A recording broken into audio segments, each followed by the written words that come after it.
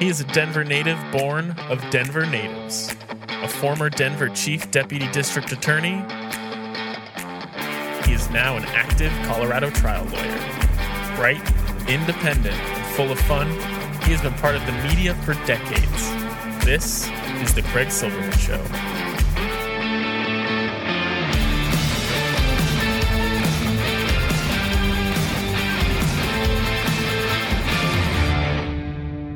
Oh, what a world, what a life, what a day. Saturday, September 16, 2023.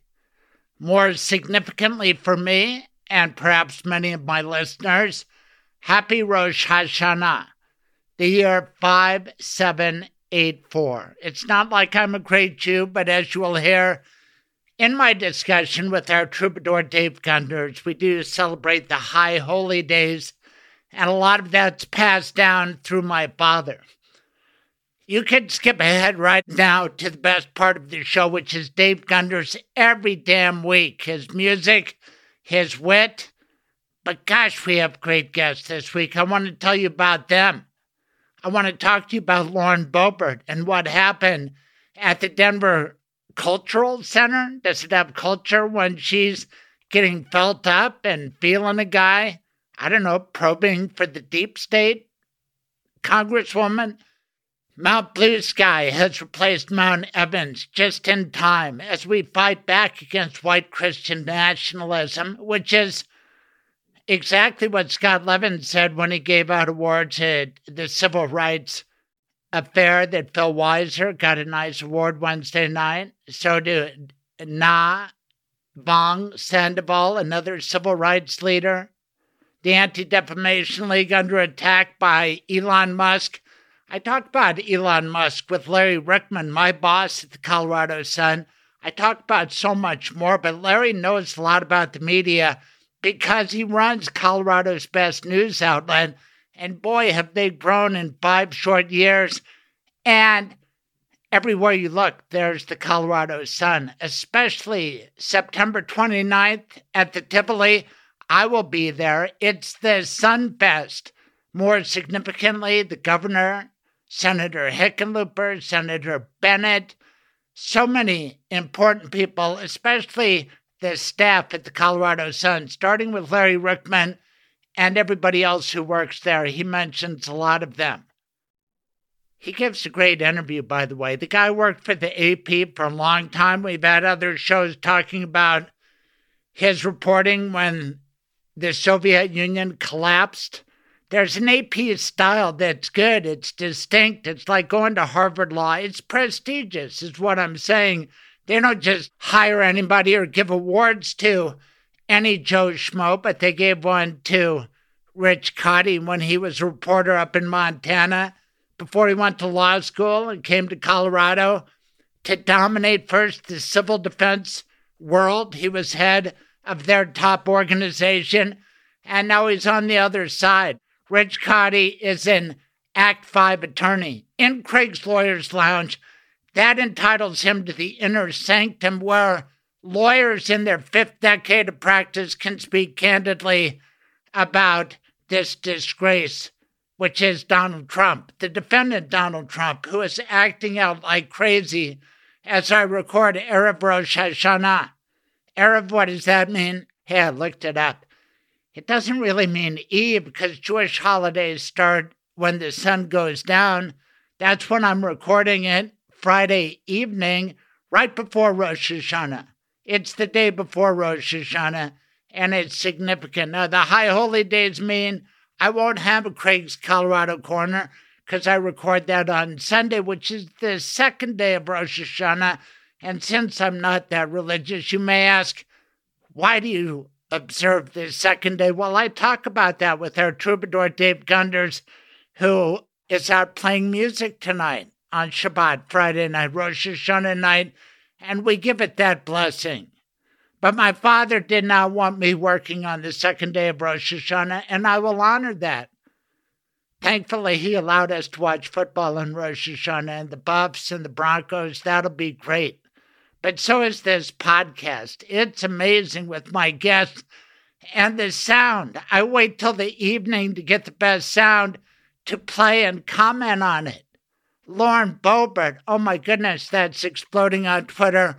Follow me at Craig's Colorado, and I've got a lot of wisecracks. Holy cow, back in the day on the radio, we would have fun with that. Now, nobody on Denver Trump radio will even talk about Lauren Boebert because every damn host over there endorsed her in 2022 after her misbehavior was pretty darn well known.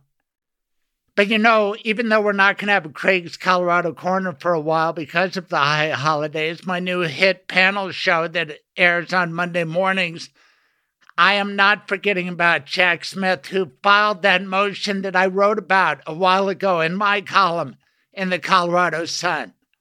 I told them to add up the various posts and disparagements and speeches in Rapid City and Carolina, talking trash against prosecutors and judges and everybody else. And they added it all up. They put it in a motion, and it goes like this, as reported by CNN, courtesy of Wolf Blitzer, and more so Jessica Schneider, who reads from the motion.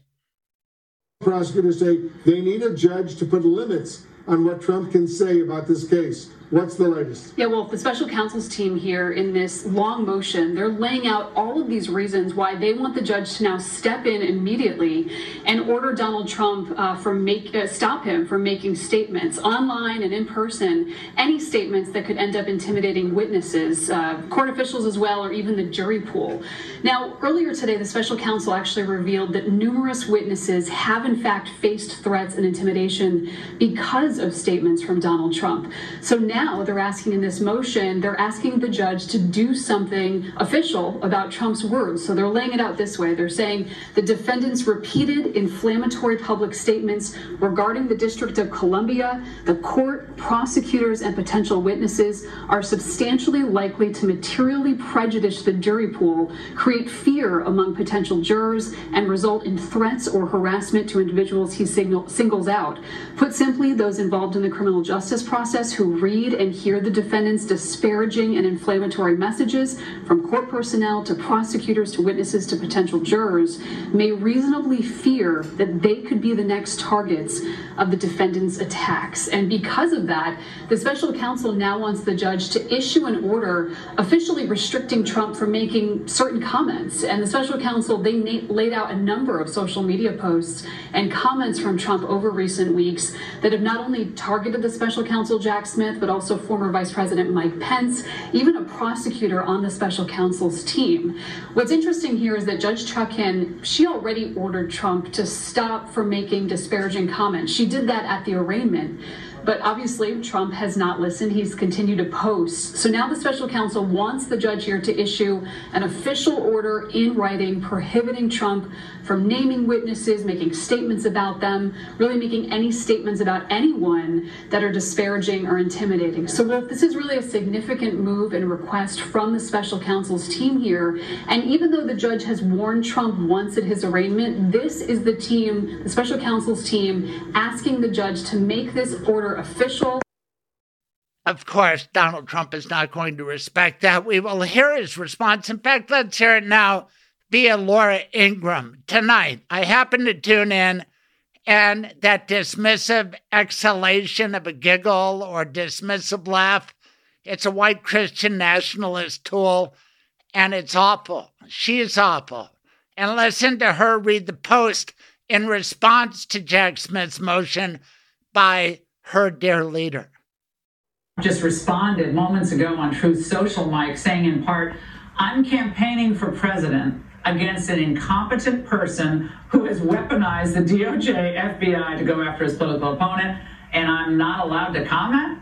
They leak, lie, and sue, and they won't allow me to respond? How else would I explain that Jack Smith is deranged or crooked and that Joe's incompetent? I mean, Trump he is funny. You have to give him that. And then she says that Trump is funny, furthest thing from funny in my book, but it takes different types. And I'm just not down with these Eva Braun ladies like her or Megyn Kelly. I read Megyn Kelly's book and liked her less. Same with that General Flynn. Normally you read a book and you like a person more. But I don't like Megyn Kelly, and she's back just doing her white Christian nationalist thing with Donald Trump, and she hosted him. But she was a lawyer, and she's got to ask a decent question or two. But first she lets Trump say, hey, this shouldn't even be a case. To have these documents. I'm allowed to take these documents, classified or not classified. I'm allowed to do what I want to do. I'm allowed to have documents. And frankly, when I have them, they become unclassified. People think you have to go through a ritual. You don't. And this shouldn't even be a case. So Megyn Kelly goes on to ask the former president, hey, what about moving those boxes and these various obstructions?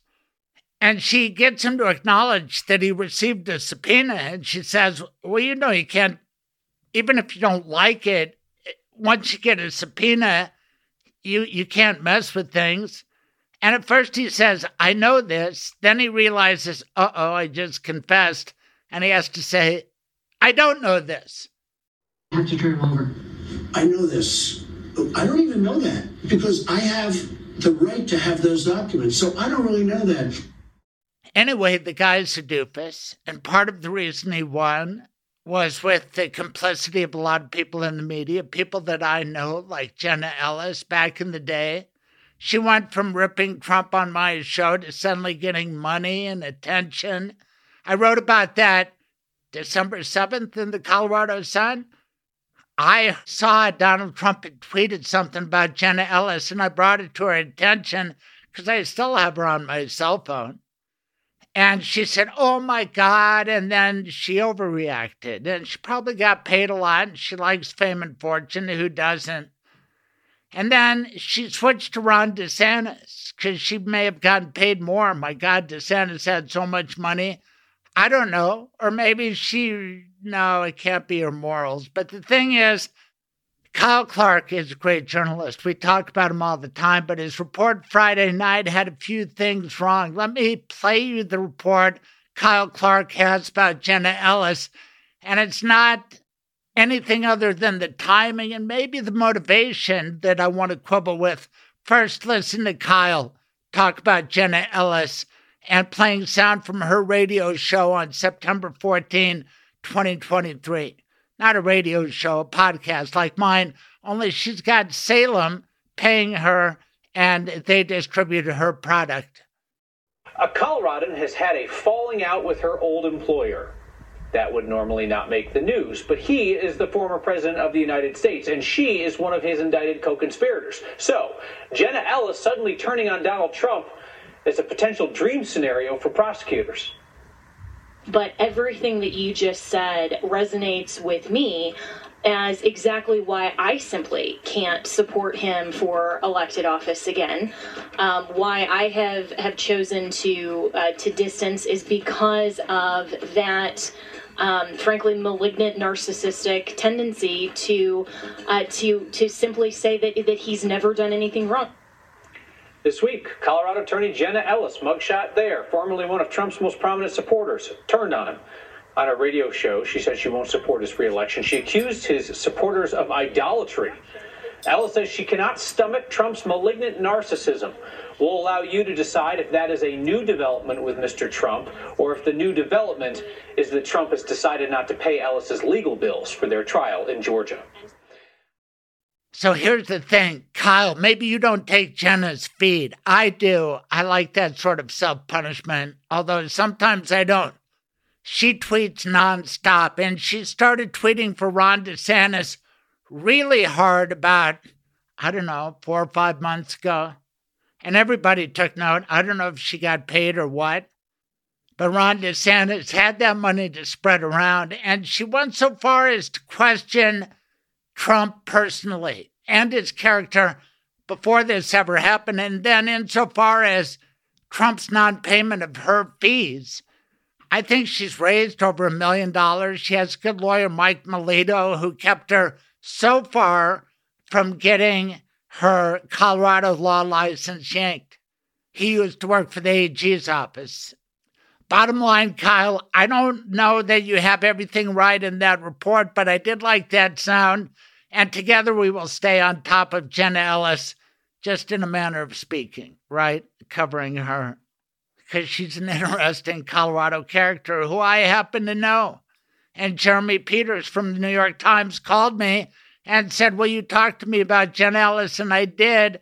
And that led to that Elite Strike Force article in the New York Times, which kind of set the stage for who are these guys. And I had some money quotes about Jenna, including, I think the end quote was about, once Jenna goes one direction, she goes all in. Something like that. You can look it up. It's Rosh Hashanah. I'm not even supposed to use the internet, so I better turn my TV on right now. I already talked to you about Boebert. I talked to you about a lot of great things, but I do want to tell you that Rosh Hashanah start the days of awe. And those are 8 days that God has the book of life open and decides what's going to be your fate. Who shall live and who shall die? Who shall become rich? Who shall become poor? That sort of stuff. Is that superstition? I don't know, but it gets you to contemplate your fate. And it's a while before Yom Kippur, but as these podcasts happen, we've got this weekend, sun's going down. I hope you enjoy this podcast. And then I work during the days of awe, but not on Yom Kippur and not during Rosh Hashanah. So Craig's Colorado Corner is on a high holiday break. This is a great Rosh Hashanah treat to put on a show like this, and it's made possible with great guests like my boss, Larry Ryckman, like my friend, Rich Kaudy. We're becoming friends. This podcast, it brings people together. There's a community of people willing to speak out on the issues of our day. Are you MAGA? Are you anti-MAGA? You know where I stand. That's why you're listening. You're going to like this show. Enjoy.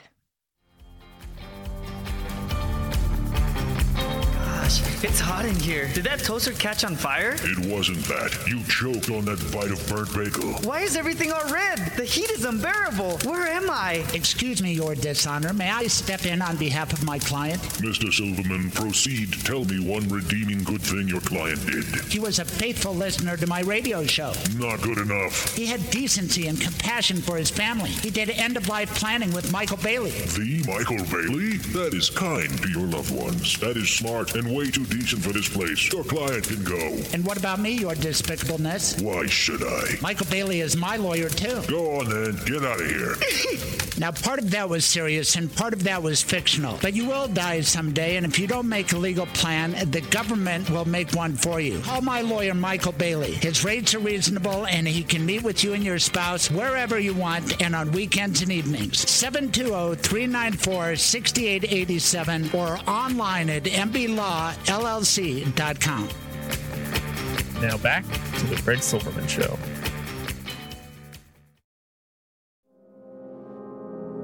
Hey, being a lawyer is a matter of judgment. You have to know the law, the facts, but good judgment is essential. If you don't understand how Donald Trump is culpable for the crimes committed in his name, then I question your judgment. I have the good judgment to question Donald Trump. If you want a lawyer like that, instead of a knucklehead who believes in the MAGA propaganda, call Craig. 303-734-7156. 303-734-7156. I am Craig Silverman, a voice for victims. Gosh, it's a great honor to introduce my boss at the Colorado Sun. I'm so darn proud of my affiliation there. Columnist at large for my 4th year. I remember the first year anniversary, I believe, was it at the Wind Coop in Lodo? Larry Ryckman, congratulations on all the success of the Colorado Sun and the amazing changes that are here right now. Hey, thanks, Greg. It's great to be with you. Tell everybody about turning 5. How does it feel? You know, it either feels like it's been 5 minutes or 50 years. You know, there's been a lot of stuff that's happened. I learned a lot over the past 5 years, and you know, I'm just thrilled to still be doing this important work. I mean, we started off with 10 full-time employees back in September of 2018, and Today, the Colorado Sun has 27 full-time employees, and more than 1 million people come to our website every month. We've got 150,000 newsletter subscribers, and we're just I'm just thrilled that we're able to do this impactful, important work. And it's a tough business. It always has been a tough business. I mean, we've lost 2,500 newspapers in the past 2 decades, and I'm delighted and proud that the Colorado Sun is not only still standing, but thriving and continuing to do this good work. Well, you explain it in a beautiful editorial written with your AP credentials showing every time you write anything, and that's a compliment because they have first-class writers. Do you agree that AP writers are recognizable? I think so.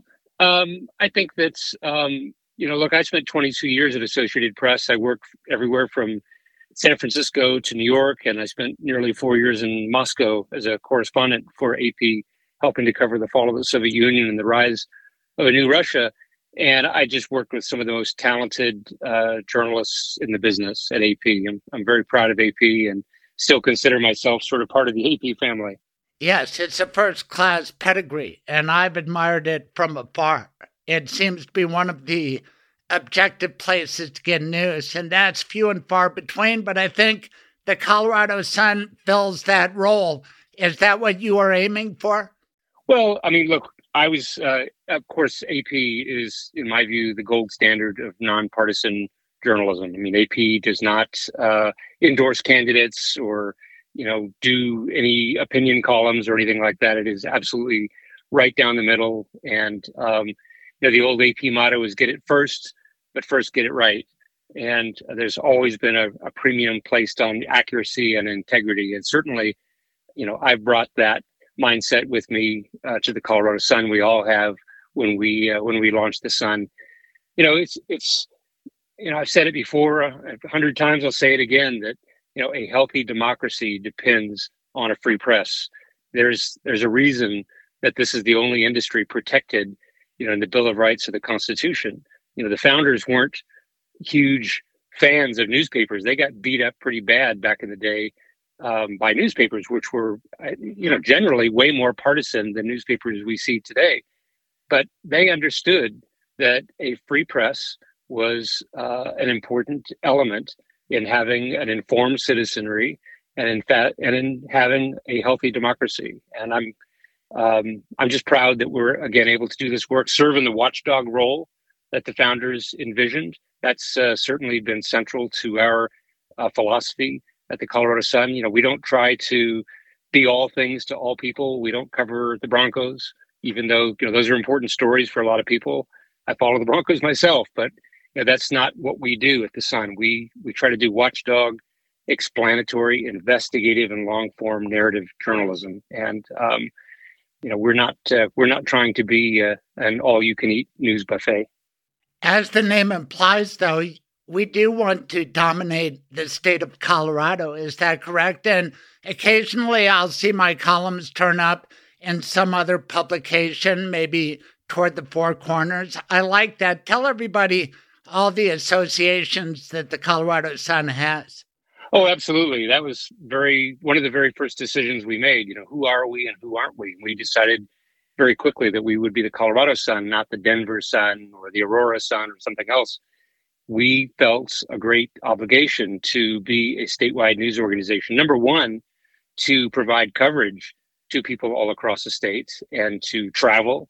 Once upon a time, the Denver Post and the Rocky Mountain News both had bureaus all over Colorado. The Rocky has been gone since 2009. The Denver Post is, just a fraction of its former size, and they've had to pull back. So there really was quite a void left across the state when it came to news coverage. And newspapers, legacy newspapers around the state have been forced to make their own cutbacks over the years. So number one, it was about providing coverage in places that weren't being covered or weren't getting sufficient coverage. But number two, one of the important things that we did was we said to news organizations around the state, look, if you want Colorado Sun stories and our photos, take them. all we ask is that you identify where the stories came from, and that we are a member-supported news organization, and here's how you can sign up for newsletters and become a member and join with us in this community of people who care about democracy and care about journalism. Yeah, democracy is shaky, and there's big rift between rural and urban, but I think the Sun tries to reach out to everybody. Boy, did you have the blend of stories this week, because I was proud to see the Colorado Sun and 9 News, to their credit, they chased this Lauren Boebert story, and when I read about it in the Washington Post, there's a link to the Colorado Sun, and I like that, don't you? I mean, not that she gets in trouble, but that people recognize the Colorado Sun is going to be all over any activity touching on Colorado, especially if it happens right in Denver. Absolutely. Again, I'm just really proud of the work that we do. I mean, we've been recognized with dozens of awards and whatnot, and we don't do this work for awards, but what it does is it underscores that we've become a trusted news source for thousands, tens of thousands, more than 100,000 Coloradans, and people around the country are recognizing that as well. We've been approached by news outlets around the country that are interested in what we do and how we do it, and they want to learn from us. And we're happy to help, and we're proud that we've become a go-to trusted news source for so many people. Sounds like it's time for a celebration, don't you think? Absolutely. We're planning to have a big bash at the Tivoli on the Auraria campus in downtown Denver on Friday, September 29th. We've been dreaming about this, frankly, since we launched the Colorado Sun, to have a day-long festival where we could bring together Coloradans, of all political persuasions and ideologies and whatnot, and come together, under a common theme, which was for a better Colorado. We might not agree on what a better Colorado looks like, but reasonable people can agree that we want this state to be the best it can be. And let's talk about that in the context of politics and policy and water and wolves. And we're even talking to a mosquito expert. It should be a really fun day of discussions. We expect hundreds of people there. The governor will be there. Both of our U.S. senators will be there. And it's just going to be a great day with a lot of conversations.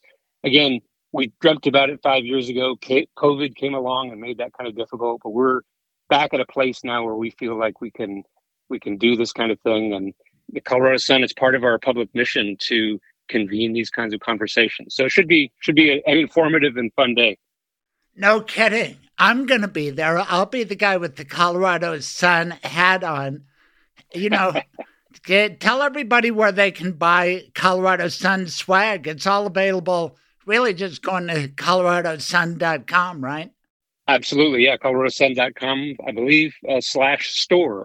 But there's definitely a link on our site. And yeah, I love my Colorado Sun t-shirt. It's been worn and washed many, many times over the past 5 years, and it still looks great. It's funny. I've had to learn a lot, as I said before, about a lot of things. Running a business and getting this Colorado Sun up and running and keeping it going for 5 years. Also had to learn about t-shirts because, people wanted to have Colorado Sun t-shirts, and it turns out that you can buy really cheap t-shirts and slap your name on it, or you can spend some extra money and get really nice t-shirts that feel good and don't fade the first moment you wash them. And, I said way back then, 5 years ago, look, if we're going to put our name on something, I want it to be quality. We bring quality to everything that we do, to our journalism, to everything that we do. And I want our t-shirts to be the same type of quality. And I'm thrilled when I walk through Costco or on the 16th Street Mall or something and see people wearing a Colorado Sun t-shirt. It's kind of fun. Yeah, it is. And honest to goodness, I've never heard anybody say anything bad about the Colorado Sun. I'd punch them if they did, but I think it's a great venue. And it's not just that the senators and the governor are going to be there. I noticed that every prominent public figure has used your opinion page.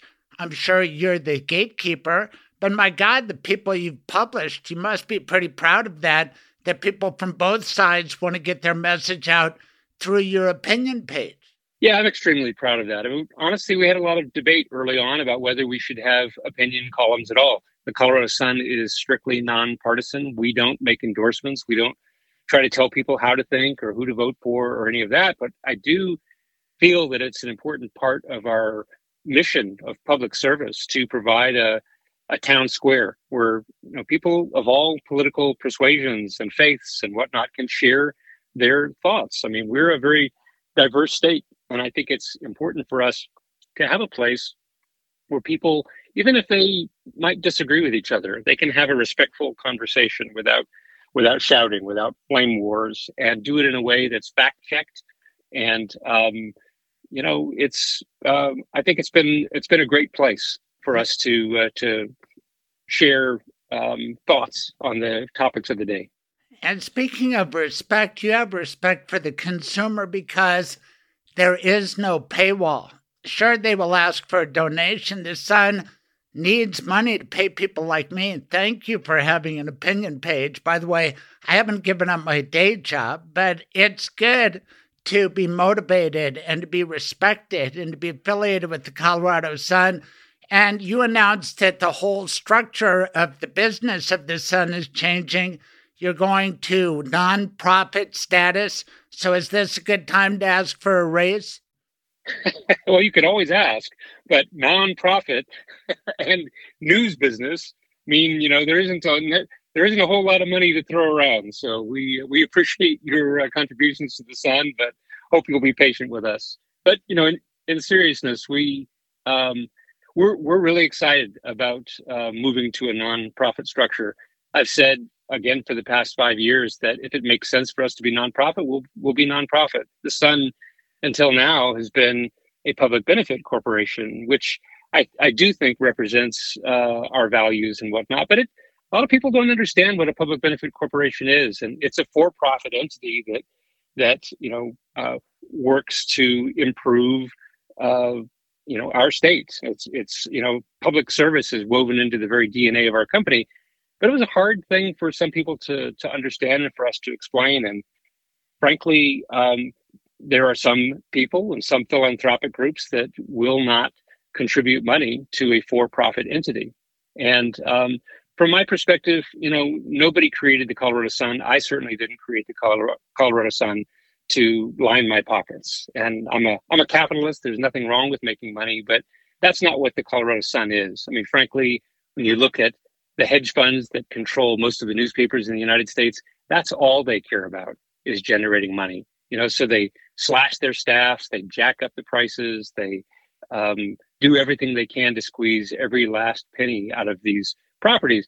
That's not why we created the Sun. We created the Sun because Coloradans deserve more. They deserve better than hedge funds are willing to give them. And to me, this new nonprofit status, once we have navigated all of the hoops and whatnot that the feds have laid out, once that happens, I think it very well represents who we are, our mission, and our vision of the Colorado Sun and why we exist. From my perspective, this has always been about the people of Colorado. So when we become nonprofit, of course, nobody owns a nonprofit, but I like to say that we belong to Colorado.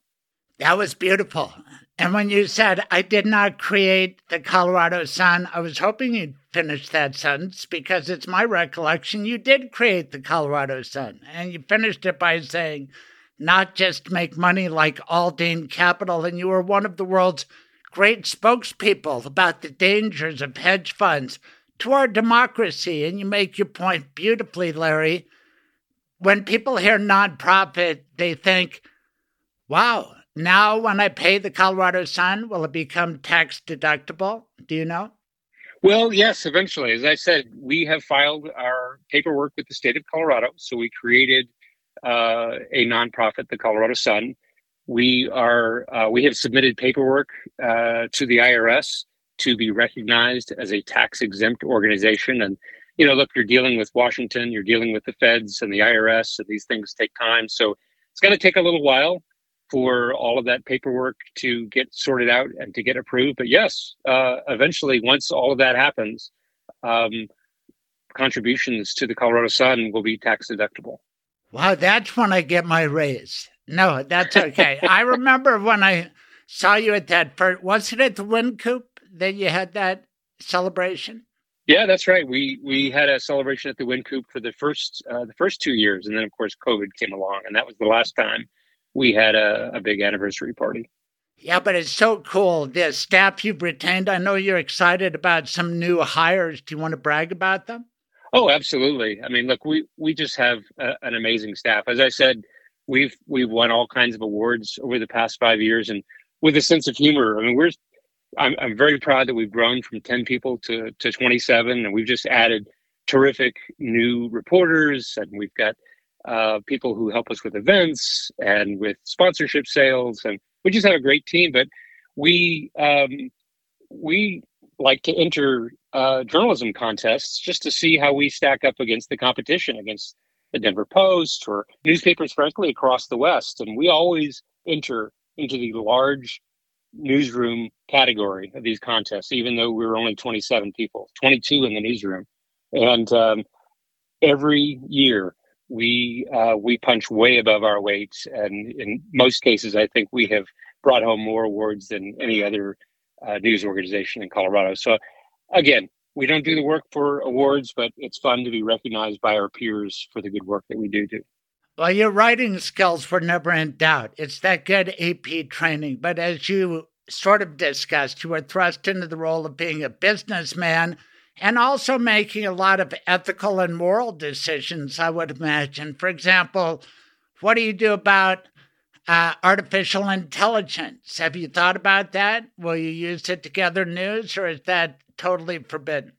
Yeah, it's a great question. As a matter of fact, there's just a lot of interest in that. And we just scheduled a staff meeting for next month. This is just a crazy busy month for us right now. But next month, we're going together as a staff and really talk this through and develop an AI policy. My own take on it is that, that train is coming down the track, and there probably is a responsible role for AI in a newsroom. But I think we're going to have to put up some significant guardrails and figure out how to use it responsibly. Like, I don't anticipate us using AI to write stories for readers. If you come to the Colorado Sun, you can expect that our journalists, who are among the most experienced and award-winning journalists in Colorado, you can expect that they wrote it. But are there other roles for AI? I heard someone saying that you can use AI to take bill drafts that have been introduced at the State House that might come in all capital letters and make it uppercase and lowercase to make it a little bit, friendlier to read on the screen. So that might very well be an opportunity for AI. The Associated Press uses AI to do rote things like business earnings reports. And I think they've used AI to do some sports box scores. So, I think that there could be some roles for AI. I think we need to, again, I think we need to be cautious. I think we need to put up guardrails, but I don't think we can pretend that it's not going to happen, that it's not going to come into our lives. I just think we have to figure out, is there a way that we can use it ethically to ensure the accuracy? I've been astounded. I've used AI myself just for fun for a couple of things, and ask it to write a profile of the Colorado Sun, and it came back pretty good. I mean, there were some factual errors that it made, but I've worked with a lot of young journalists over the years, and sometimes they will produce stories that have some factual errors, and you edit and you send it back to them and you ask them to correct it and you fix it and you vet it. And that's what we do in journalism. And I think that if we bring that same sort of skepticism and oversight to AI, there might very well be a role for it. And the product it spit out about the Colorado Sun probably took about 2 to 4 seconds. That's the amazing part. And it was astounding. Yes. And that anti-capital letter technology, That could be used on Donald Trump postings on Truth Social. And now that he's back on X, he put his mugshot there. And you know I've wrestled with it on the opinion pages. And Donald Trump got me to oppose capital punishment, just like I oppose capital letters. The guy's on my mind, but so is Twitter and Musk. And I make my decisions with regard to Twitter, and I use it to promote this very podcast. I'll say Larry Ryckman's on episode 170, and you use it too, but increasingly it's becoming a moral question for me. What about you? Yeah, I struggle with it. It's been disheartening to see Twitter just getting worse by the day. And frankly, I'm not sure that I've seen something else that really is able to step into its shoes. That's a challenge. It's a challenge for all of us, particularly in the news business, where a lot of people these days are burned out of the news for a variety of reasons. It may be the post-Trump effect or COVID effect or whatever it is, but it's just a lot of people are less engaged with the news today, and social media, including Twitter, have been important places where people find their news. And if fewer people are using Twitter or Facebook or Threads or whatever that might be, Instagram, it makes it a bigger challenge for the Colorado Sun and for other news organizations to put our stories in front of readers. We can't necessarily count on, if we build it, they will come, and just put our stories on our websites and consider our job done. We, all of us in the news business, have a challenge of going out to meet readers wherever they are, whatever platform that might be in a podcast, might be in a newsletter, might be in social media or on our website or whatever it might be. But the collapse of Twitter and and other social media has posed a great challenge for the news industry. Here's one place where I think people will get over their news hangover, and it might be in my favorite building in the world, the City and County building. Anderson v. Griswold. I had my colleague at the Sun, fellow columnist Mario Nicholas on. He's one of the lead lawyers. That's going to be something. I'm old enough to have covered OJ, and that was the first column I wrote for the Colorado Sun. It's beginning to feel a lot like OJ were the first lines, but this is going to be so much bigger, boss. I think if there are cameras in the courtroom and the issue is Donald Trump guilty, not guilty, be it in Denver or Fulton County or wherever, to me, I think people are going to be drawn to that. Do you think so? Oh, I think there's going to be great interest, but I just know anecdotally, a lot of people are tired of hearing about Trump, or they're tired of hearing about, the craziness in Washington, and they're just wanting to focus on other things in their lives. And, I hear this from people on the left and the right. And, I do get it. It can be exhausting sometimes, at a time when, people are worried about climate change, and they're worried about the state of our democracy, and they're, worried about a lot of things to worry about in life. And, unfortunately, from my perspective, we've just seen a lot of people just saying, I've had enough, and trying to, focus on other things. It is an important part of living in a democracy to be well informed about the people that we've elected, whether you voted for that person or not, but they are our elected representatives, and we need to know how they're doing. Are they doing a good job? Are they doing what they said they were going to do? That's part of the, one of the roles that journalists play, is to be a watchdog on powerful institutions, including our elected officials. And I understand the impulse to turn away from the news right now, but our democracy needs everybody to be as engaged as possible. I don't think there's been a time in my life that news was more important than it is today. Right. And if you want an opportunity to actually meet the people who are in Washington or in the state capitol, it's the Sunfest, and it's going to be a positive thing, just like the merchandise Larry talks about. It's not cheap crap. It's quality stuff. I mean, these are Hickenlooper, Bennett, Polis. They're not coming there just because they think it's something insubstantial. The Colorado Sun was built by Larry Ryckman. Who were your co-founders, Larry? Let's give them a shout out too. Oh, absolutely. Dana Caulfield, Jennifer Brown, John Ingold, Jesse Paul, Tamara Chang, Jason Blevins. Gosh, I hope I'm not leaving anybody out. I think, Eric Lubers, of course, who has just been so central to creating the tech that makes the Colorado Sun go. And also I would be remiss if I didn't mention John Frank, who was one of our founders who later left to go to Axios. So, we had a great team. There were 10 of us who left the Denver Post amid, all of the slashing that Alden was doing there. And we just felt like, news is too important to be left in the hands of a hedge fund. And let's try to strike out and do something else. Let's see if we can create a new model for news. And let's try to give Coloradans an alternative. Let's give them quality.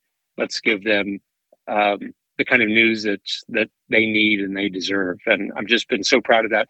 And by the way, Hick and Bennett and Polis, aren't the only ones who will be at Sunfest. We have just a whole host of really interesting speakers lined up. And also, you'll see the entire Colorado Sun staff. So if you want to come meet your favorite reporter or columnist, Mike Litwin will be there along with Craig and others. Here's an opportunity. If you got something on your mind, if you think there's something we could be doing better, more of this, less of that, love to hear it. I mean, again, from my perspective, the Colorado Sun belongs to the people of Colorado, and I'm just a temporary steward of it, and would love to make it better. So would love to hear from people and hear what's on their mind. And if you haven't been to the Tivoli, boy, you've missed an oasis in the city. It's cool. It's right across from the Ball Center where the world champion Nuggets play. And Larry lets me write about my passion for basketball every once in a while. But what I love about the Colorado Sun is your love of democracy. And I love it too. And we both feel it teetering. Just a final push for the Colorado Sun Fest. It's another expression of the Sun and Larry Ryckman's desire for democracy. It's democracy in action, what you have planned on September 29th. Absolutely. Yeah, it's just going to be great. And again, no agenda here other than just a better Colorado. Let's talk about it. Let's talk politics. Let's talk policy. Let's talk about all of these: water, environment, climate. We'll have some cool, innovative electric cars that are there for people to check out as well. So I think there'll be a little bit of something for everyone. And I personally am just really looking forward to this. We've been dreaming about it for 5 years, and I'm just so thrilled that we can finally pull it off. Can't wait to see you there. Larry, thank you very much for talking to me and my audience. Good luck for another 5 years, or make it 10. My pleasure, Craig. Thank you so much. Okay, bye-bye. He's the best lawyer I know because he's my lawyer. He's Michael Bailey. I think you pioneered this mobile estate planning, and lots of lawyers are doing it now. And boy, are your clients happy, satisfied. It's convenient for the client. It certainly is fun to be able to go and visit people where they are, whether it's at your house or at one of the offices, just to make it more convenient for you. And then it's more fun for me because I get to go out and about and meet people all over the place and help them out. What's the website, Michael? It is mobileestateplanning.com. What's the best phone number to call? 720-394-6887 is my direct line. Michael Bailey, that's our lawyer. Trish loves him. I do too. Thanks, Michael. You're welcome, Craig.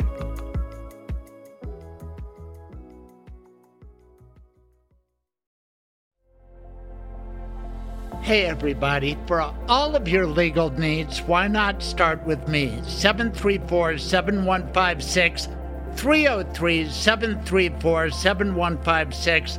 I've been practicing law in Colorado for over 42 years, and I know a lot of people. And if I can't do right by you, I can steer you in the right direction. My number, 303-734-7156. Ask for Craig Silverman, a voice for victims, a voice for people with legal difficulties.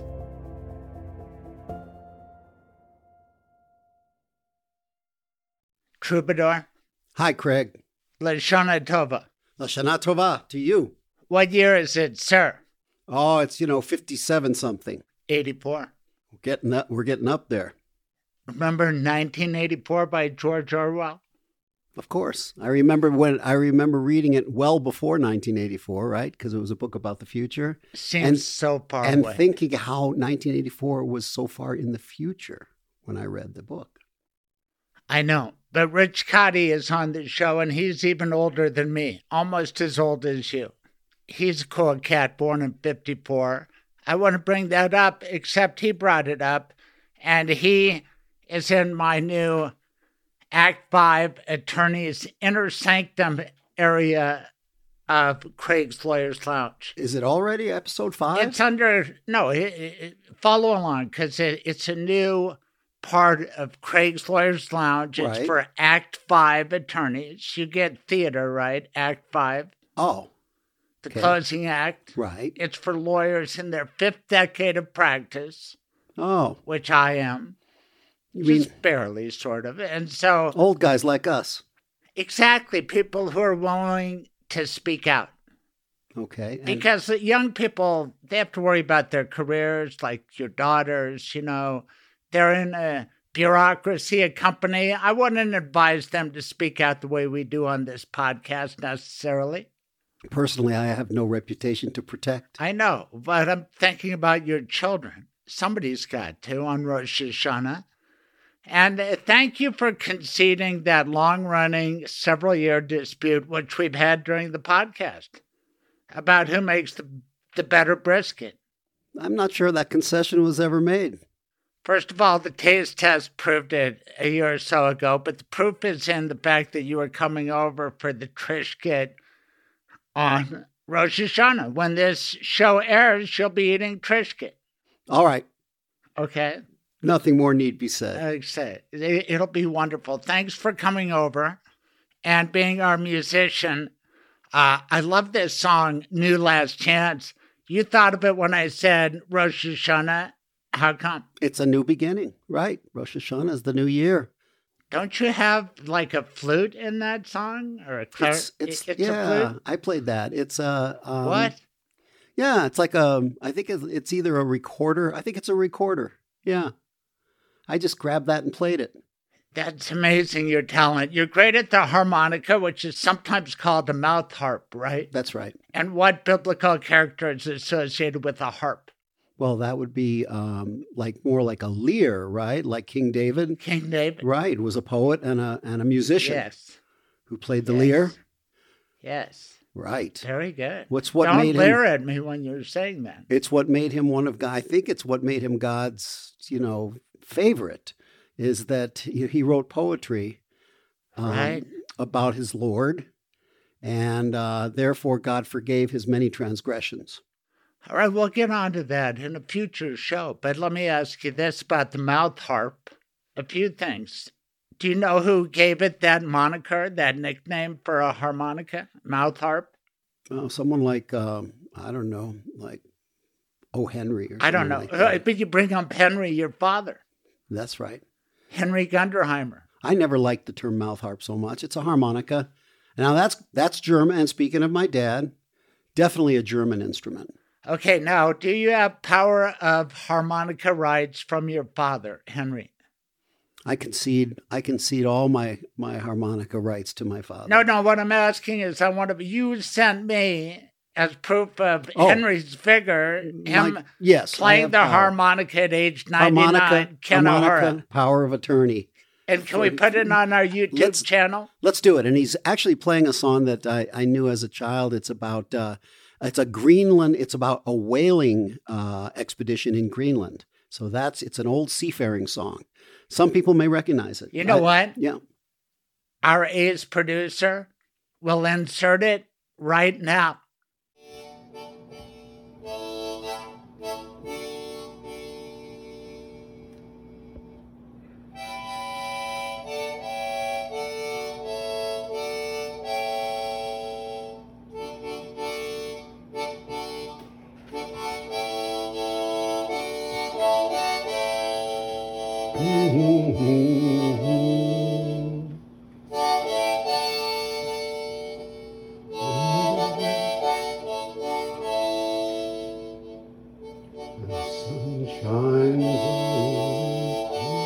Hey, boy.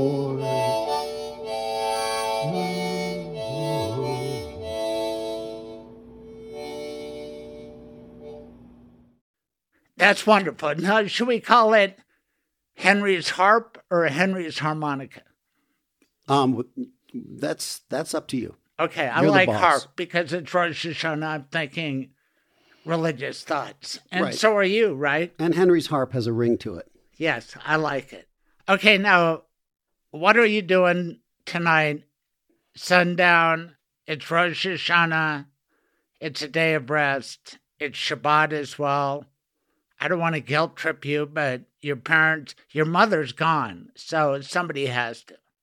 I'm giving thanks to God in the only way I really know how. And how is that? Well, it's playing music in his name at a synagogue called The Alley down in downtown Littleton. It's a little bar. Yes, I never claimed to be a good Jew. I'm playing a gig on Rosh Hashanah Eve. And you're a pro. They pay you money for this. And people tip you as well. You could give it all to charity. And before I get sanctimonious, I think it's okay. That's a great idea. I think music is a blessing. And it is a tribute to God. So I bless it. I did make a mistake second day of Rosh Hashanah, which I will not repeat. And I made an executive decision not to do a Craig's Colorado Corner on the second day of Rosh Hashanah. You know, we recorded on it Sunday, and it's second day Rosh Hashanah. It's also a Broncos game.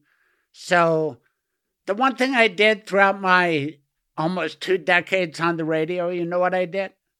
I missed every Jewish holiday, Rosh Hashanah and Yom Kippur. I took it off because of, you know why? Well, you felt you owed it to yourself and to your religion, to God.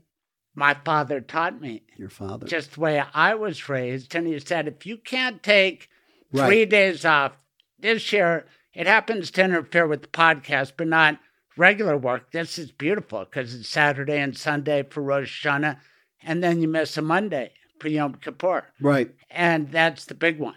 He's right. He's right. If you can't take off 3 days during the year, then what? To go in and humble yourself. Right, but what if you have a sports event? What if you're playing for exactly? CU It's which against 3 days CSU? is the question. Or what in if my you have case, a gig at the Alley? Yeah. Well, Yom Kippur I would never do. Yom Kippur it's too sacred. I've tried actually in my younger days. I once went fishing on Yom Kippur. It was a mistake. I felt terrible. And what happened? Did you catch anything? I caught fish, but I fasted, but it doesn't work. It doesn't work just to fast and then go about your merry, merry way, doing whatever you want. You have to go to temple, or at least I'm speaking for myself now. The good thing about being Jewish is you can invent your own style, I guess. And, right? and I'm going to. This high holidays, I think I'm going to do something different for Yom Kippur. Still take it off and maybe just some new location. But second day Rosh Hashanah, I had a golf tournament, okay, for Denver Prep League. We were playing, it was Denver South or Thomas Jefferson or somebody. We were playing at Walshire, and I had to struggle with whether to miss that tournament or not. And my dad said, well, because he loved sports. Your dad was conflicted. But it was like nothing good could come of it. And I was a pretty good golfer. I wish I improved from when I was a kid, but I had never shot out of the 70s. And then at Welshire, the opening 9, I had 5 birdies. 5 birdies. On the second day of Rosh Hashanah? You're right. 5 birdies on 9 holes. I managed to shoot 36, which is even par. But still, I had a commanding lead. Your dad was wrong. Something good did come of it. There's a little phone near the starter house back in the day, a payphone. And I had, my lucky markers, and I called my dad, and he was at the Rosh Hashanah table, just like you're going to be. And I said, Dad, I just had 5 birdies on the front 9. That's impressive. Good Yom Tov. And then I shot 46 on the back 9, and I lost the match to a guy named Henry Higgins who wore like a felt hat. I fell apart. It's kind of like counting your chips in the middle of a poker game, right? No, it's the curse of Rosh Hashanah. You don't do that. Or it's the curse of bragging about your... Yes, that too. Or halfway through to your losing father. your lucky markers. But yeah, I'm not going to put on a show on second day of Rosh Hashanah because nothing good can come of it. Wow, we can keep that in mind. And I'm not the best Jew either, but I will give you my blessing on performing tonight because one of my favorites... and we'll talk about that on a future show, has given the blessing. But I want to talk right now about your unbelievable song, New Last Chance. Did you write it for Rosh Hashanah, or what was going on in your head? No, as usual, we're kind of we're making it fit into Rosh Hashanah. Well, it's about a new beginning. I liked the idea of new last chance because there is no such thing as a new last chance, is there? Your last chance is your last chance. So I was asking for a new last chance, and it seems to fit with the idea because Rosh Hashanah is not just about a new beginning, but it's also you're getting ready to atone. You're getting ready for the high holidays. Right. And next week, on the eve of Kol Nidre, we will be recording, and it will be a little more, I don't know, intense, but New Last Chance is such a beautiful song. Let's let everybody listen to you talented dude, playing the flute as well. New Last Chance by our troubadour, Dave Gunders.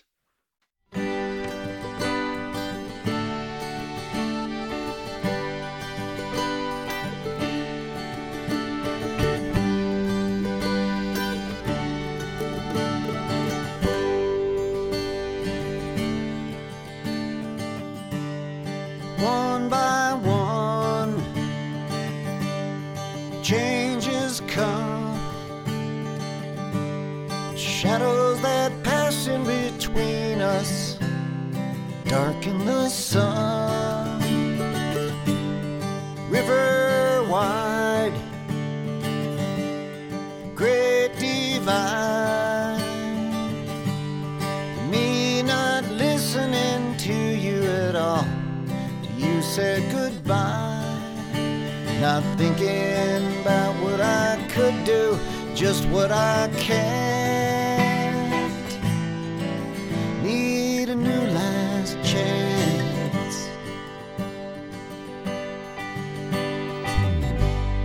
Feathered and tarred, branded and scarred, seeing you hundreds of miles away, here in our yard, losing ground, I'm breaking down, even the sunrise don't stir me, you're not around, and you walk away without a second glance.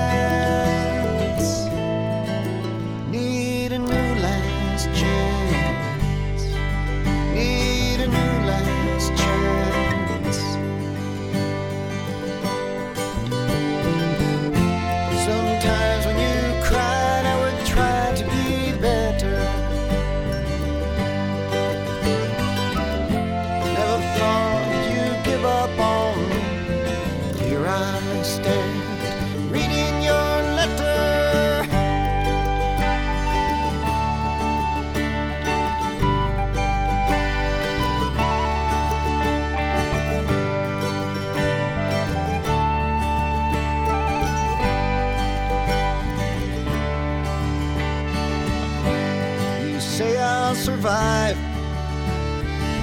but I'm barely alive. I can't see my future without you here by my side. You walked away without a second glance. Need a new last chance. Need a new last chance.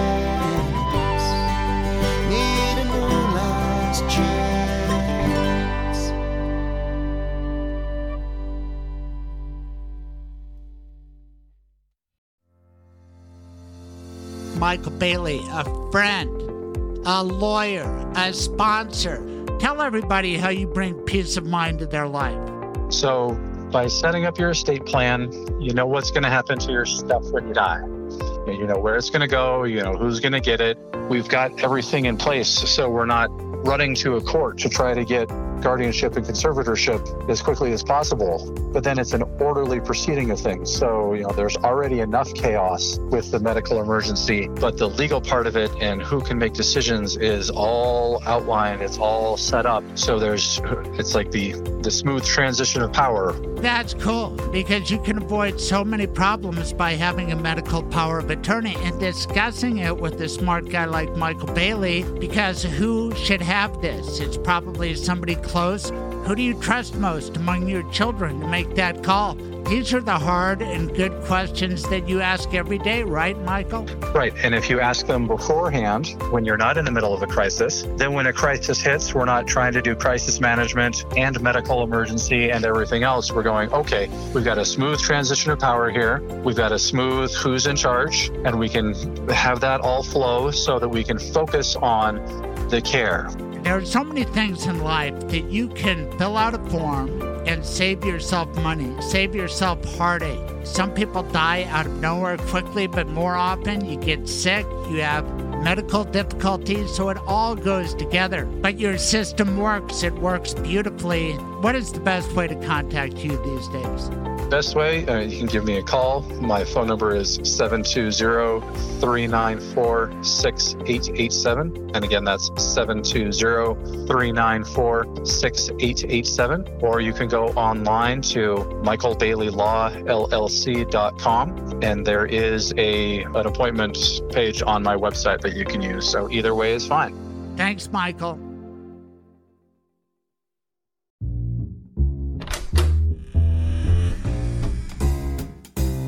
Welcome to Craig's Lawyers Lounge. Good afternoon, sir. Richard Kaudy, attorney at law. How are you? Doing well, Craig. How are you doing?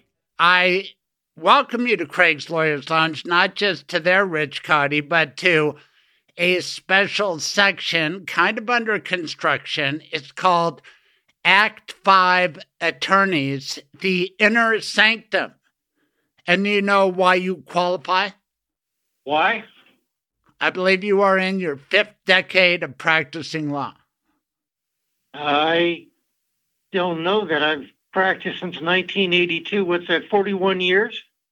Yes, you are in your 5th decade of practicing law. This is your 5th and maybe final act. I'm in my 3rd trimester, that's for sure.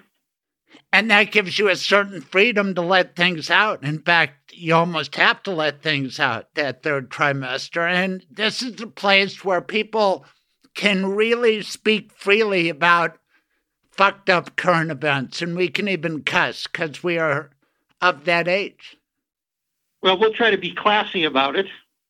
Totally agree. This is for attorneys and trial attorneys especially. I know all about your qualifications, but tell everybody. Well, I got out of Butte High School, Montana with political influence only.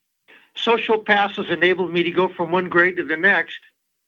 And after being convicted of being an incorrigible juvenile offender in 1969, I then finished high school, went to the University of Montana, worked as a journalist for 3 years, law school, the usual, year behind you in law school, the same law review stuff, 25 years plus of insurance defense work, served as the president of the Colorado Defense Lawyers Association, served as a shareholder for the well-respected White and Steel insurance defense firm. Bill Steele's probably the best trial lawyer I've ever met, next to Joe Branny, among others.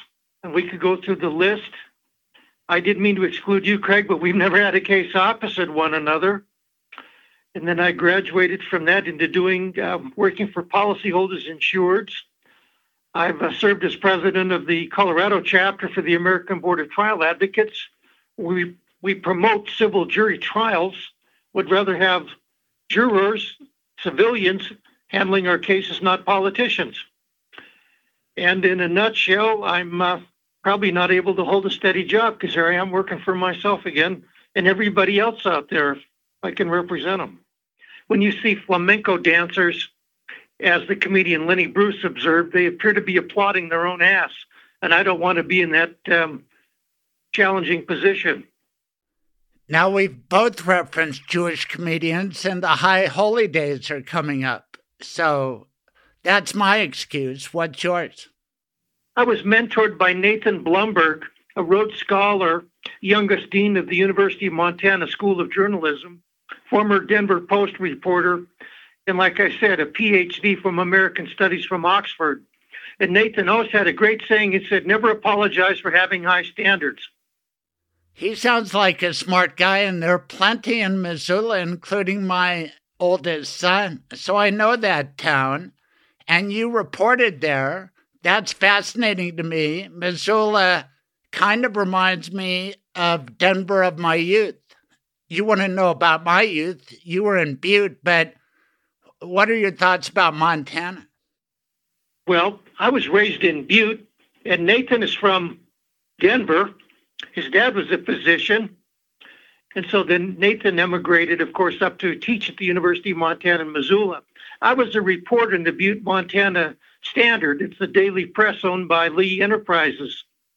And in those days, it was post-Watergate, the new constitutional convention had convened, the Montana new legislature, and now it's turned an abruptly right turn, which is surprising to me because Montana's been known to be very, very independent thinking. So, yeah, my son has dived into Montana history and all the mining influence, the Rockefellers and the coal mines. It's an interesting state.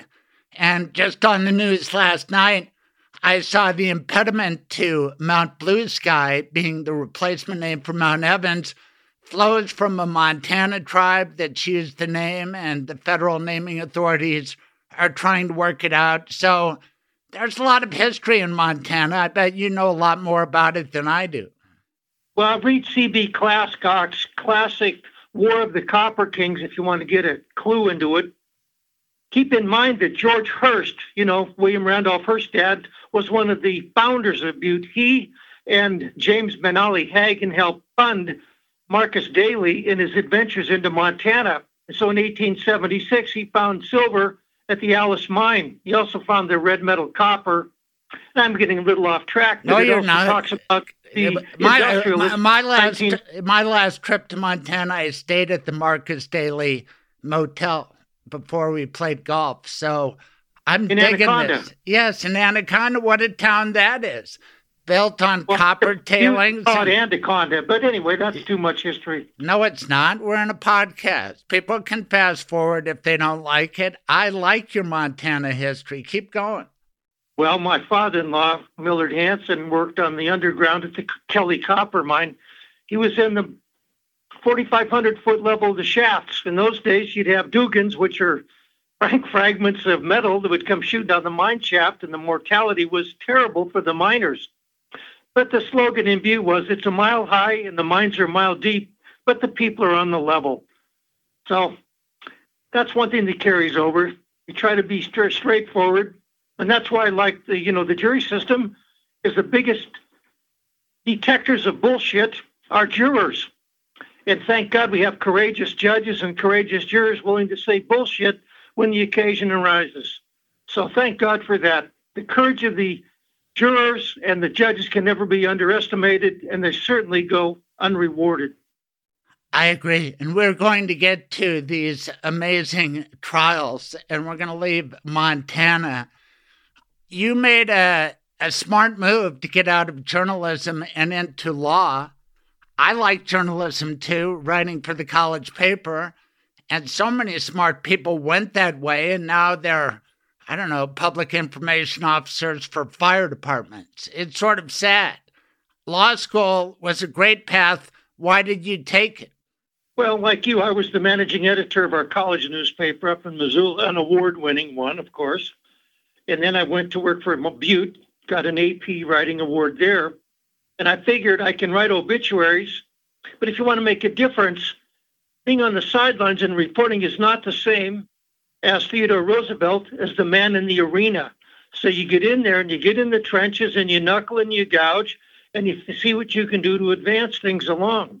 So other than being a quiet observer, why not participate and try to move the bar of civil justice forward? You did criminal justice. Thank you very much, by the way, because you represented the people, keeping the criminals at bay, where people, frankly, should welcome your help and not try to submarine and sabotage our prosecutors protecting us from those criminals out there. As the man in Pennsylvania found, sometimes the criminal catchers have teeth. So we want to make sure that the teeth of the prosecutors and the judges are sharpened and ready to protect us. Anyway, I got off subject. Sorry about that. No, I looked into that job. I had my Professor Al Schuler on an episode not too long ago, and he turned me on to criminal law up there at CU Law School. Interned under Dale Tooley, loved it. They gave me a job, and I didn't leave until I was 40, and I only left because I lost when I ran for Denver DA against Bill Ritter. But you chose a different path, or how did it develop that you became the head of the Colorado Civil Defense Bar? Well, that was in 1990 when I worked at White and Steel. I know, but how did you get there? How did you start? I guess I could be puckish and say, dumb luck. But thanks to the generosity of others in the defense bar, and I consider the Colorado Civil Defense Bar head and shoulders above other defense bars in other states. I can't talk eloquently about how smart and advanced and skilled the Colorado Civil Defense Bar is. I was trained there. We went to trial academies. You learn by doing it. You try to respect everybody. You follow the rules because we're big rules. We follow the rules. That's what it's all about. And we've got a great nose for detecting BS as well.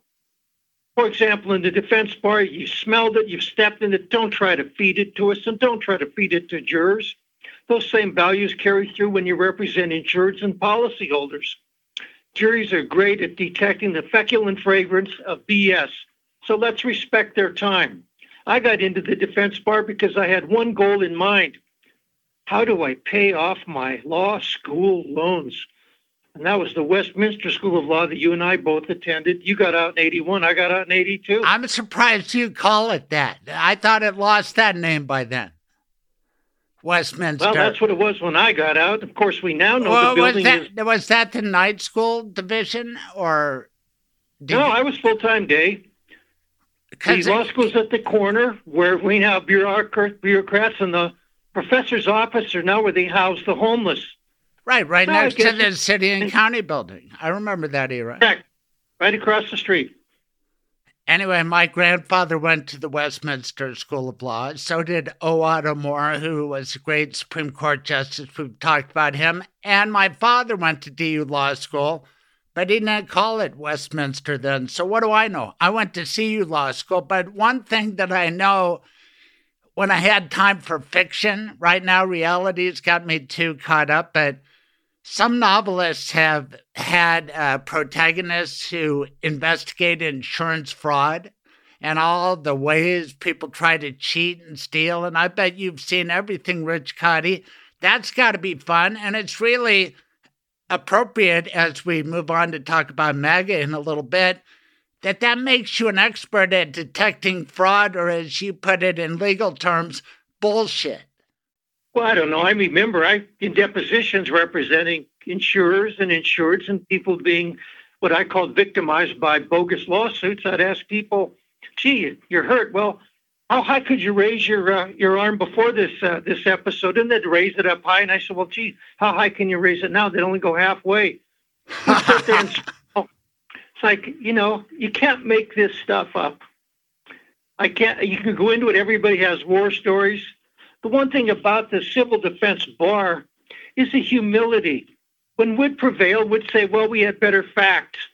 Then when I'd see on the other side, the claimant side, it's where the lawyers had to crawl through broken glass, and only through their own inner courage could they, snatch victory from defeat. The whole difference was the EYE of the defense counsel versus the capital I of the other counsel. So let's bring some more humility into it. And then the better and the very best trial lawyers I've seen on the civil bar, Rick Friedman, and I don't need to get into the names, but these are the giants out there.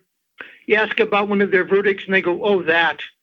They're not playing any flamenco dancing routine whatsoever. They're humble, they're modest, they move on.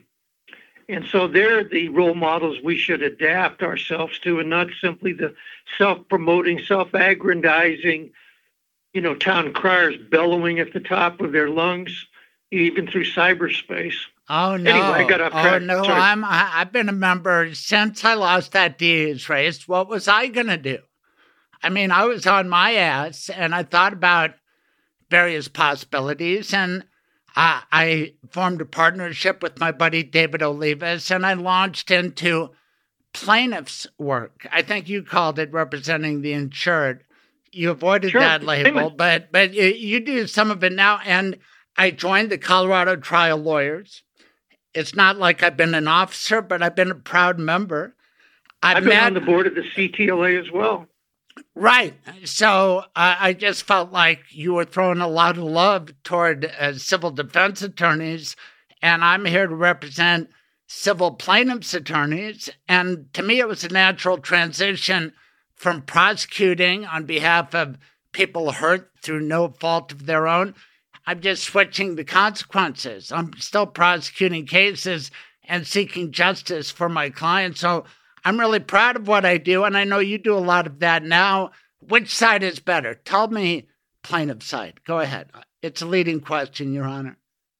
The old canard, the better the client, the smarter the lawyer.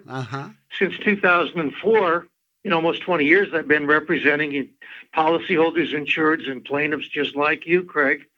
And when I look at the overwhelming imbalance of power that the carriers exert through subtle forms of advertising, where they're engaging in a subtle form of jury tampering by constantly trying to suggest, hint, wink, and insinuate people are exaggerating or magnifying their pain for money. They don't have any evidence for that. That's simply an old canard where they play on the, as we know, the amygdala of our brain, trying to manipulate people through fear. Well, you and I are science-based.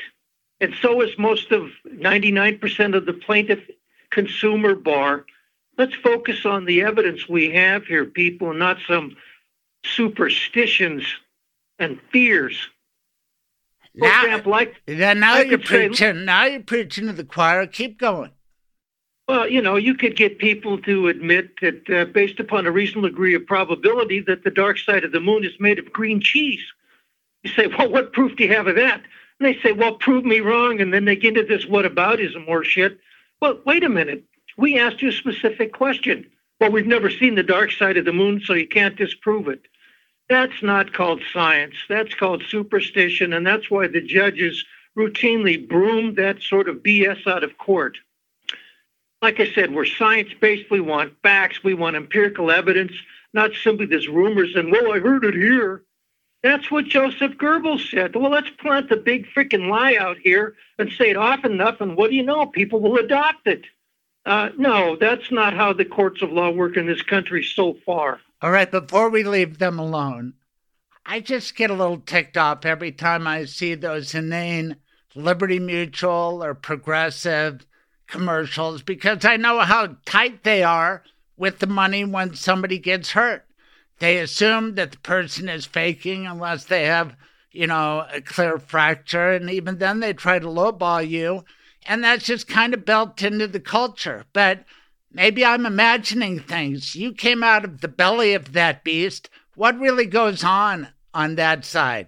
Is the default presumption that everybody's a fraud and we're going to lowball them? And don't people get bonuses the less they pay out? Well, that's the culture that they adopted. Within the insurance industry, you've got four parts of the insurance: actuarial, marketing, you've got your indemnity underwriting, and you got your claims. Now, everything is from actuarial, marketing, and business. You're supposed to get a profit. We get that, but not from claims. That's where you pay it out here.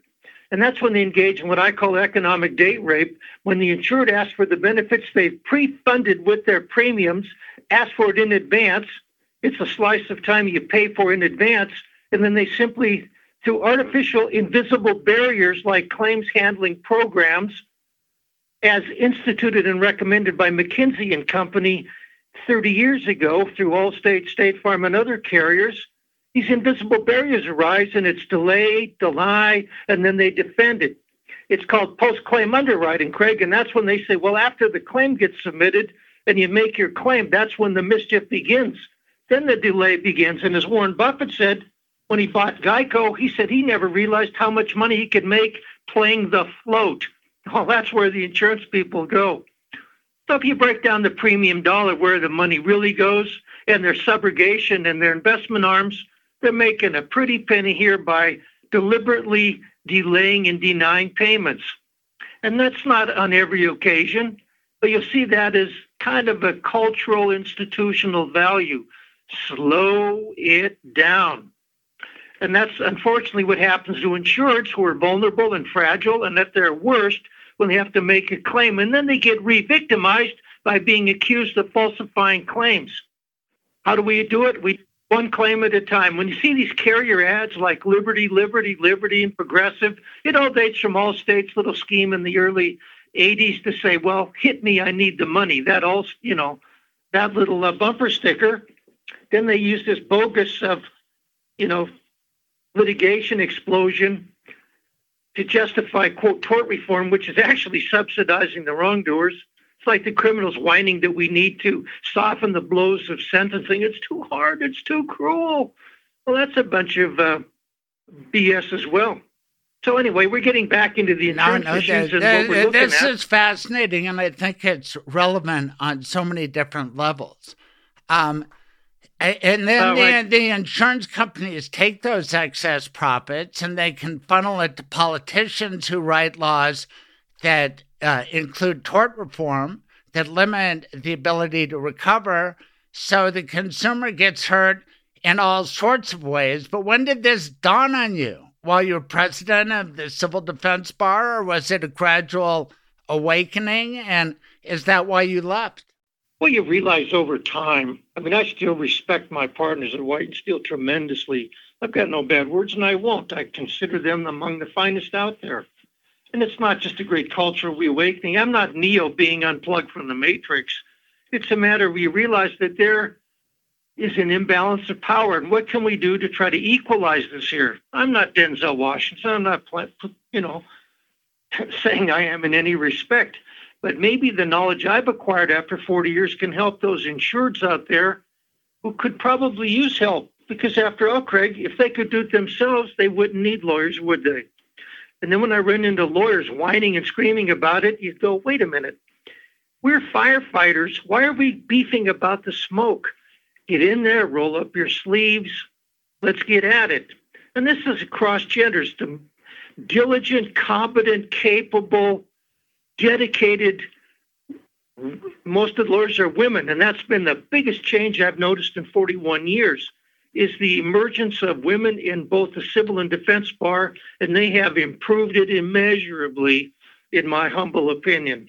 I only wish that every civil case could have a woman lawyer in it, because they're not only analytical, detailed, human, but incredibly... the word isn't ferocious, but persistent, resilient.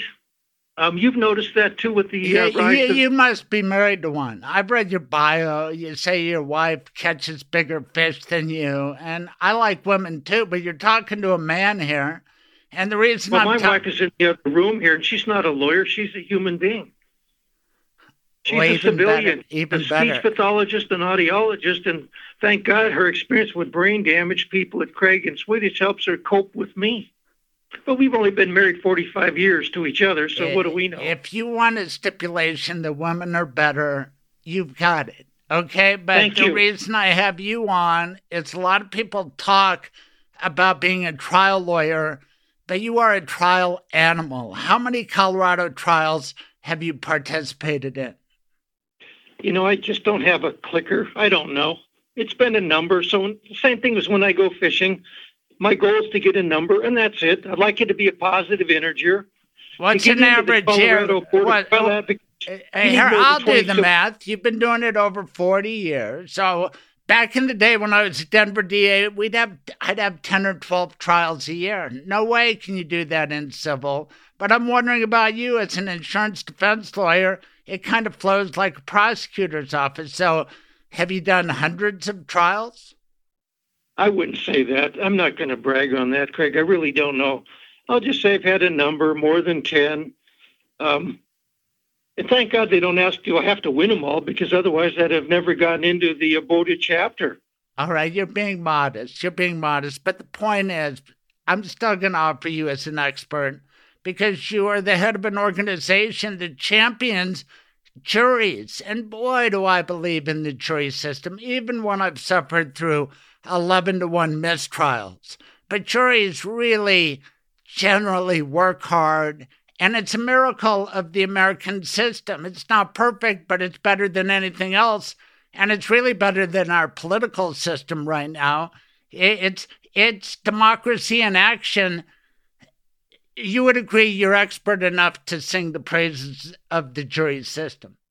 Not only that, Craig, but circle September 5 on your calendar, because now every September 5 is Jury Appreciation Day in the state of Colorado, thanks to the efforts of our Abota chapter, directed by former President Brad Ross Shannon. He and us and others on the committee, and I was privileged to serve with him, we managed to persuade the governor and the other brave legislators to sponsor a bill, and now we have it. Jury Appreciation Day every September 5.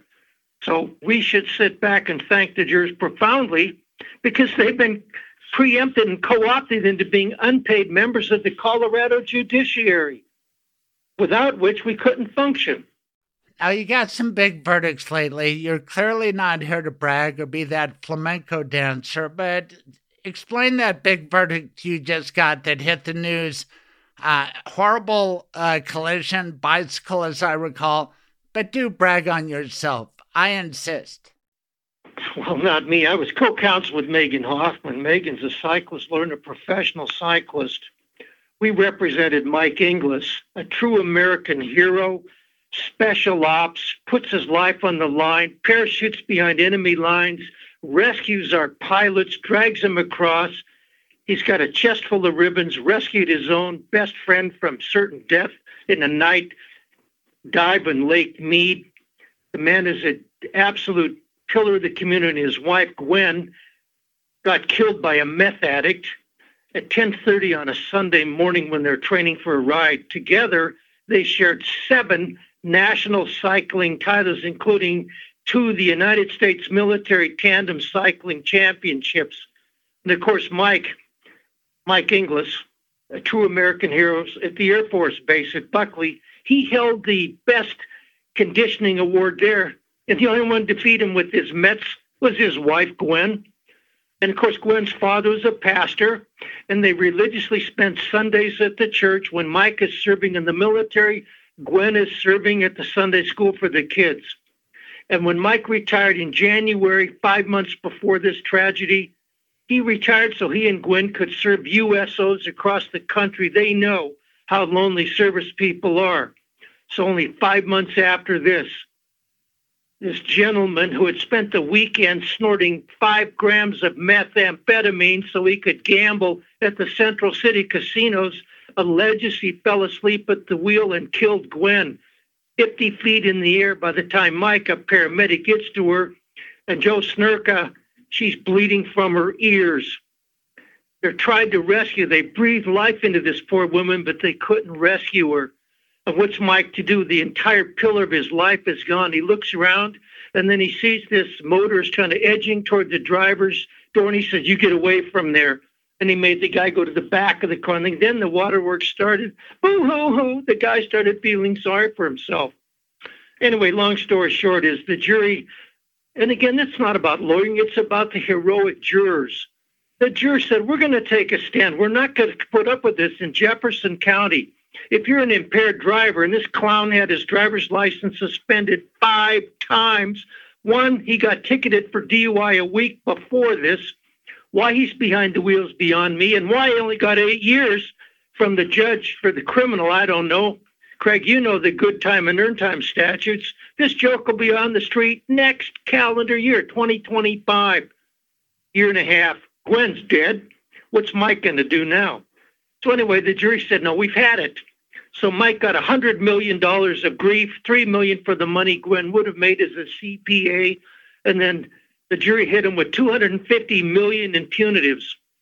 Now, of course, the meth addict is unemployed. He's never going to have a W-2. He's going to get 3 hots on the cot for the rest of, for the next of his sentence. He doesn't have to worry about paying for this. We know what it is. And then he had the nerve to try to reduce it down to $100 million, saying, well, you got to bring it down. So we filed a motion with Judge Carruthers, who bravely said, no, we're taking a stand. We're going to triple that as the statute allows. So now the verdict is $403 million. And now they're appealing it. Said the judge abused his discretion. So we're fighting that on appeal. So who knows what's going to happen? The guy had the minimum coverage allowed by law. Mike puts every nickel of that into a foundation for Gwen. He won't see a penny. We essentially did it, Megan and I, on a pro bono basis. Ron Wilcox, a skilled appellate lawyer, is handling the appeal for us. Ron's another journalist, by the way, from the University of Montana. And he was ordered the coif. Not me. I was lucky to finish in the top 90% of my law class, but that's another story. Who's paying for the appeal on the other side? Well, we're not sure what organization is. He was insured by Century Dairyland. And, of course, they offered their $25,000 in coverage long ago. That will barely cover Mike's costs in the case, so it's not a profit venture. Mike did that because he wanted to take a stand out there to say, maybe we can discourage other disabled, distracted, and impaired drivers. Maybe this jury will let them know before they take that last drink or the last vape or the last snort. Please don't do that before getting behind the wheel. Oh, man. That's Mike's purpose. You could have been a great prosecutor. And maybe it's not too late, even though you're in the Act 5 inner sanctum. It's still, have you ever thought about that? Because you get wound up on people getting victimized. Innocent I'd people. love to do it, but nobody's had the bad choice to even ask me to do it. I'd love to be a special prosecutor. Well, why don't you move to Douglas County and run against Brockler? They have an opening. Are you a Democrat? We'll get into politics in a little bit. Anyway. I think, like Rick Blaine said, I'm a drunkard, so I don't know what to say I am. Well, are you drunk all the time? Well, actually, I'm almost a teetotaler, Craig. I was just being tongue-in-cheek. Oh, okay. Well, I didn't know. You gave a great speech on behalf. Yes. Our point is that trials in America work. Just a slight diversion, because I've been watching these guys who wrote this book called The Tyranny of the Minority, about how America's politics are messed up, our Constitution's out of whack, especially the Electoral College. We've got policies coming out of our Supreme Court that the majority of people don't want, outsized influence to places like Wyoming, etc. You're a smart guy. You're in your 5th decade practicing law. My late brother, gosh, I don't think he made it to his 5th decade. Some of us don't. He was a great lawyer, and he said to me while he was hurting, I'm not sure that our system's working anymore. What say you, Rich Kaudy? I've heard that before. I take a more optimistic approach. I think it works great. And to quote Ed Harris from Apollo 13, I think we're going to see our finest hour, because we have very courageous and brave jurists and jurors and judges and lawyers willing to put down their gauntlets and say, no, we're going to stand up for what's right. Sure, we have minority tyranny, so to speak. Who said the South lost the Civil War? You can see that historically. The South has always had an overwhelming power through the Senate, through the Congress, through the judiciary. We know that there are unelected people on the Supreme Court. We know we have unelected people here. We've got to support our institutions. I might not agree with these people, but I'm no philosopher king. I want to believe in the right of precedent and trust in our institution. I think we're going to come through this stronger, once we broom out these demagogues who are currently infecting our not our judicial system, our electoral system, I think we'll be okay. So I take a more optimistic view. I think we're going to come through this just fine. And those authors do too. But we just have to survive this trial, so to speak, right now. And what worries me about the Old South rising again, we kicked their ass before, we can do it again, but then I look up at Butte, Montana, and Casper, Wyoming, and Idaho, and I say, uh-oh, the South has allies. Maybe Ohio. That is Butte. Huh? Butte kicked out the Ku Klux Klan. When they showed up there, same as Carrie Nation, they kicked their ass out of there. Butte's a Democratic stronghold and always has been. Yeah, but Greg Gianforte is the governor. He gets any office he wants after he beat that reporter, Ben Jacobs. It was a big talk show topic when I did that, and I said, it's bullshit. He broke his glasses. That's not Butte. But it is Montana politics. Montana voted MAGA big time. Of course, yeah, but not Butte. Neither did Missoula. Okay, I don't know Butte, and I know Missoula is a liberal sanctuary, but I'm talking Montana. I'm talking Anaconda or wherever they do the mines. Those people out there, and Bobertville in Colorado, you are more in touch with that. Well, what's going on with these people? Why are they digging MAGA? I don't understand it either. That's beyond me. The best part about Montana is the fishing rights. But let me suggest this. We know this about the Old South. They didn't want black people. They wanted white Christianity to dominate, right, in their way of doing things. So is that what's going on in Idaho? It seems there are a lot of white supremacists, and a lot of people just reluctant to change. They see their country changing, and it just gets down to bigotry in a lot of ways. Don't you think? Well, sadly, that's what Ellenberg died for on the cross of bigotry in Colorado. We're sad to say it. And Northern Idaho has always been an Aryan Nations group. We knew that. There are pockets of it. Right. Even Montana, I think the John Birch Society was strong in Missoula at one time in the 50s. But it evolves.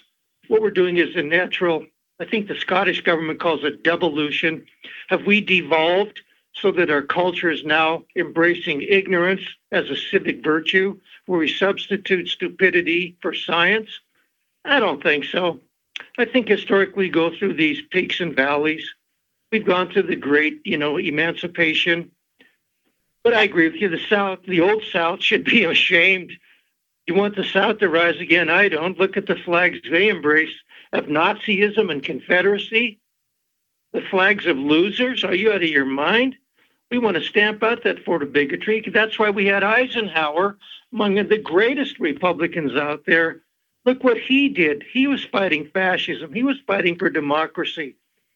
That's kind of what Spencer Tracy was trying to promote in Judgment at Nuremberg. Let's get back to basic human values that our Constitution guarantees for everybody, not just simply certain, classes of people. And thanks for bringing up Lauren Boebert, that poor woman. Got to admire her for like Maslow's self-actualization. She peaked. She's fought through struggles. She's got her GED, and God knows it was probably challenging with the low light at Buell Theater to read that fine print in the program where it says, don't vape and don't record. Her lips were probably real tired by that point. She couldn't get to it. So let's, get some understanding. She was just busting out to have a good time on the town. And, I'm sorry it went that way for her. We appreciate her investing in Denver. Frankly, keep Denver green, Lauren, bring money. Some people talk about Denver in decay. It sure was that night. And as a trial lawyer, all the questions that leapt to mind. Already the Daily Mail has identified her boyfriend, her date as a guy, I think Quinn Gallagher, a divorced guy who owns a bar in Aspen. Good luck with that. I think it's called Hooch or something like that. Anyway, she was dressed like she was going to Glendale instead of Denver. And then I just wondered where they dined in Denver before they got there. What was in that glass that he took with him with the straw in it? And then I'd like all the sound. The incident report produced by the Colorado Sun was pretty darn sweet. And then did you see when they were going out toward 14th Street? She did a little twirl as she held the guy's hand. She was proud of the encounter, apparently. I would have been mortified. Holy cow, I'm going to be on the news now.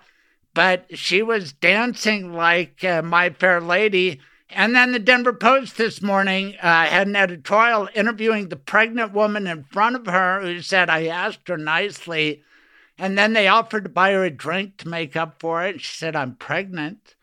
And then when asked, I mean, they're great pro-life people, right? But what was she vaping, Rich Kaudy? What would be the substance that would be so important to do it right there at the seat? Is that just nicotine? I don't know. She's going to be a single mom. You know, she's out there probably grieving the death of her divorce, thinking about her children, and just out there probably trying to get some emotional support by seeing something here. What else could she have been doing, Craig, other than grieving the loss of her marriage? I know. And then, thank God it was a warm night because she was not fully dressed. And nobody really knew who she was. And then she put out a tweet a la Donald Trump, but we have to go in that direction because she's been to Mar-a-Lago many times. I don't know if that's standard behavior down there. Probably vaping is fine. Sean Hannity does it. But the bottom line is she was in Denver. Does this hurt her on the Western Slope? She may be finished after this, don't you think? Well, she's got a retirement. She's visited the Republican version of Berchtesgaden over in Mar-a-Lago. She's been to the bunkers. She's seen it.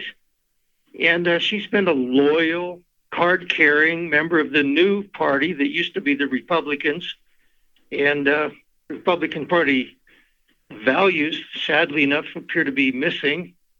But, you know. But it could turn out, and honestly, a certain percentage of the population would believe it, that group that went to her sitting on that beautiful aisle seat in the orchestra, those guys are part of the deep state Denver division, and she was on some special mission from Marjorie Taylor Greene, who just called her a little bitch, but we know that's cover for their friendship born of impeaching Joe Biden.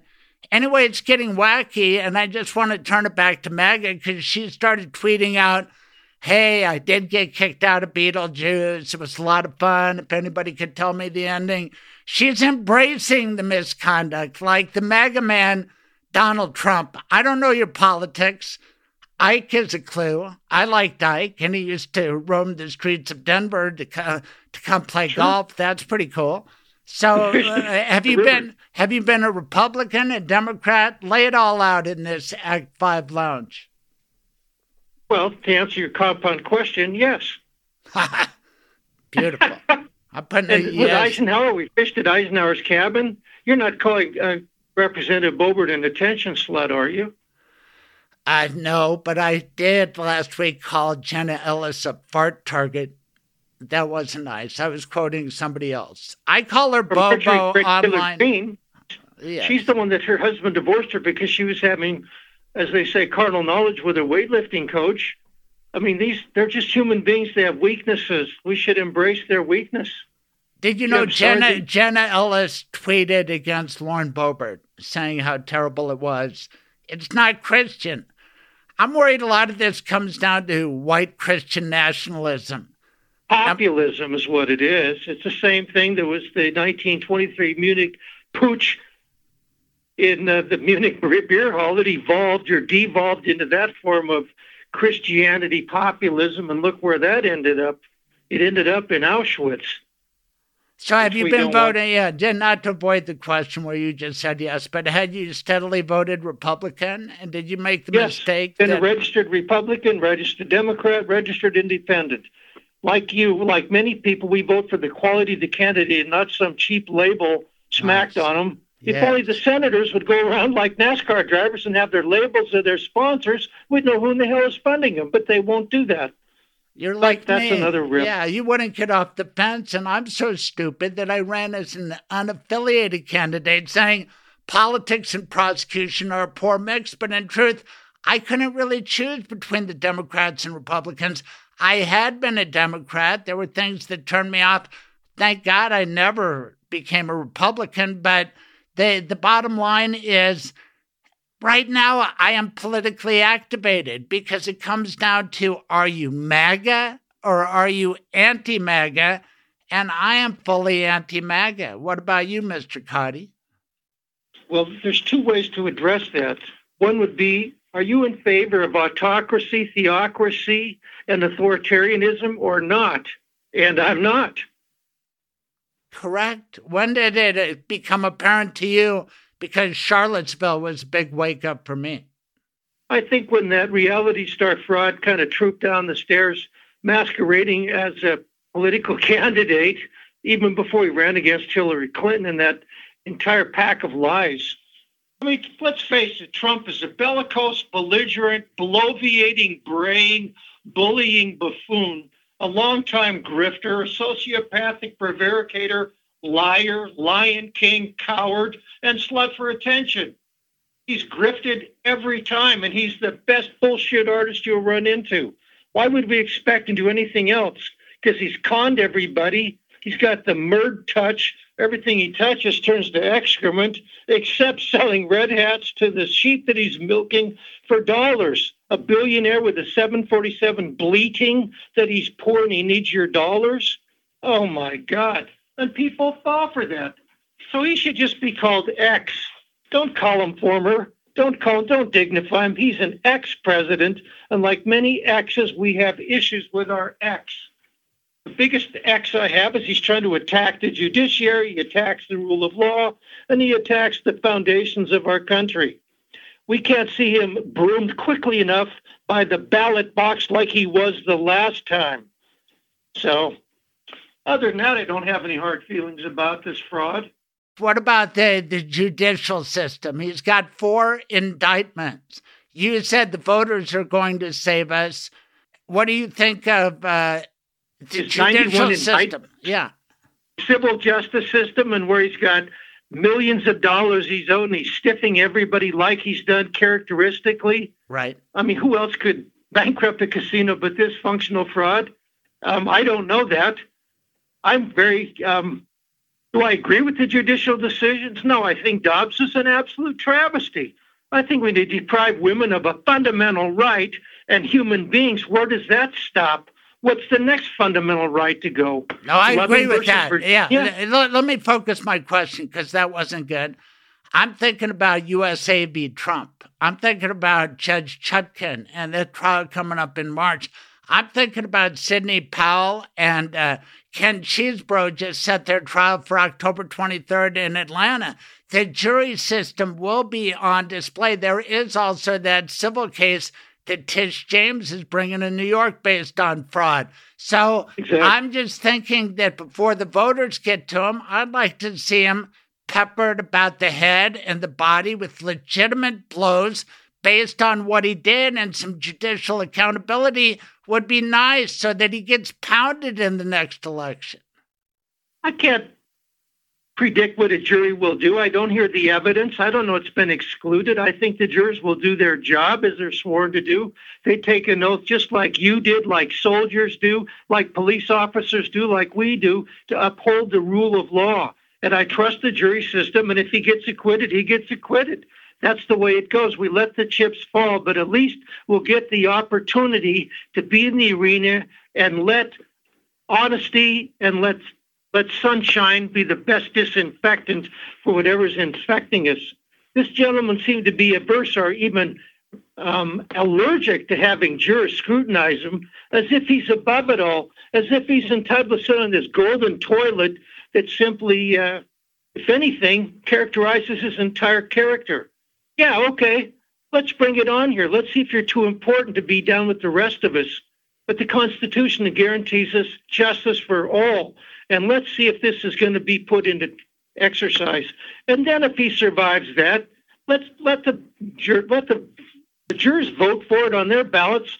Then we can take our ballot. Keep in mind the chaos he created during his 4 years of chaos when he simply wanted to disrupt the entire system. when he wanted to get rid of the mail system. He wanted to do all he can to clamp down on people voting. That's because he didn't have the fix in. That's why he's so peeved about it. You look at all of the disruptive materials he pulled when he was the president. It's just astonishing. Right, but he'll do more. Now he's a fugitive, Rich, and that's just what I want you to contemplate, because you are a serious litigator. You're used to getting those email alerts. Oh, my God, they filed a motion for this. They want what? I have to respond by when? But wouldn't you love to get him under oath, Craig? Wouldn't you love just an hour with this clown under oath? I know, but that's what I'm getting at is how will a judge deal with this guy? Because he'll never willingly go under oath. He told Hugh Hewitt, yeah, I'll testify. They'll fight with every motion. Already he's threatening the prosecutor. He's threatening the judge. I wrote a column that they need to hold their fire, write them all down, charge them eventually with that shit too, but keep your eyes on getting this done. But I'm not the final authority. This guy's going to try to wreck the rule of law in America and wreck the judicial process of USA v. Trump and Georgia v. Trump just as surely as I'm talking to you. Smarter people than you and I are in control of this. And I look at Jack Smith and Judge Letitia James and all the judges. They've got the intellectual quotient and the caloric energy and the staff behind them. We've got 250 years of tradition. One mountebank like this is not going to tear us down. He can do his best, but as Patrick Henry would, intone, we're going to go after him. Oh, and that's boy. not his Okay, purpose. now, did you just insult us as Act 5 attorneys? We're over the hill, or we never had that fastball? Or the point I hope you're making is, hey, it's not Rich Kaudy law, Craig Silverman law. We're talking about the biggest, most well-staffed, talented law firm in the world when you're talking about DOJ and the resources available to Jack Smith. Fonnie Willis is smart, Tish James too, and they have huge resources and staff. I'm hoping that's what you meant. Well, if I came through clumsy, it just shows my lack of training. And I'm not an erudite clumsy. person. I'm not eloquent except when I got my mouth shut. But I think there's some huge brains out there, a lot smarter people out there than he's equipped with. He's an incoherent boob anyway. He can't even put together a simple sentence without meandering, like the dance of the mayfly. Logic has left his mind. Truth will never escape his lips. But the Department of Justice and others in other state governments are very, very bright people. We have very bright special prosecutors in the civil arena. They're going to put that firepower. He's going to be running for cover. He doesn't have Roy Cohn or his other henchmen to support him anymore. Yes, he does. He has Roy Cohn types. I just don't think it'll work for him anymore. Not anymore. Roy Cohn had an ignominious end, disbarred, so it falls apart at the end. I hope so. Do you know at the end of our country is much stronger than one self-proclaimed billionaire in tax fraud, according to Letitia James. I just have some unbelievable confidence in the strength and integrity of our judicial system. Every time you run into a judge, thank them, shake their hand, and say, God knows the work they do and the jurors they do, they don't get rewarded enough. And I'm only saying that for pandering, of course. But all I'm saying is when you did into my old former law partner, Cajardo Lindsay, African-American, inner city ghetto from Cincinnati. He's now a district court judge at Arapahoe County's bench, and he faces this all the time. So that's what we have to cope with. He's a highly skilled person in his own right. But I don't need to get into that because he was captain of his football team at Miami of Ohio. And he worked for the NFL. I don't need to praise Cajardo, but I know these Judge Lindsay, as he's now known, these guys, these ladies of the bench and men, they work tirelessly. And they get second-guessed every decision they get. They're going to be angering one side or the other. Of course I'm irritated. Of course I lose my sense of decisions. But the integrity of the judicial bench in this state, I think, is unparalleled nearly anywhere else. Well, we're going to find out because two of the biggest cases are pending here. Eric Coomer versus Donald Trump, Randy Corcoran, Ken U.S. Salem, Michelle Malkin, Rudy Giuliani. That is pending, but even bigger is the declaratory judgment And I want to talk to you about that because you've done more of those than I ever would think of doing. A declaratory judgment, Anderson v. Griswold, Norma Anderson and 5 other plaintiffs suing Jenna Griswold, saying the 14th Amendment, Clause 3 says this guy can't run. He's an insurrectionist, and he doesn't even have to be an insurrectionist. Who decided the case? Who's the judge? You know, I heard the name. It's just somebody like Mason, or I didn't even know if it was a man or a woman. Is it Denver? Well, they're trying to remove it, or they're not. But the bottom line... No, Brimmer won't let him do it because Jenna Griswold won't agree to remove it. He denied that motion. I just wonder what state court... Did you know Phil Brimmer? Yeah, Phil Brimmer was my deputy when I was a chief. You're right. It went back to Denver District Court. I don't know, but it's going to be big, and it could move fast, right? A declaratory judgment. There's no jury trial. 7, we get it. You cast a judicial declaration, but if either side asks for a jury, you get an advisory jury. You do. I've got one of those right now in federal court. Love to do that. I want my advisory jury to hear all that stuff. So I hope somebody has the good sense to say we want 6 to 7 tried and true jurors sitting in on it to advise the court. That's interesting. Send me a link. I'll put that in the show notes. But I do have to come back to the one time you bragged during this whole interview. You're so humble. Do you know when it was? I got a lot to be humble about, Craig. Do you know when it was you bragged, and I need the details? When I was an editor of the Montana Kaiman. It was close to that, yeah, when you won that AP Writing Award. What was it for? That was 1977 from the Montana AP on my article called Magnetohydrodynamics. What is that? I'm glad you asked. It's how to generate electricity using magnets. Came out of Butte, Montana, the Montana Energy Research and Development Institute, founded by Jerry Plunkett from the University of Denver. But anyway, that's long ago. What was it about the article that caught everybody's attention? I think the subject and predicates matched. Ha!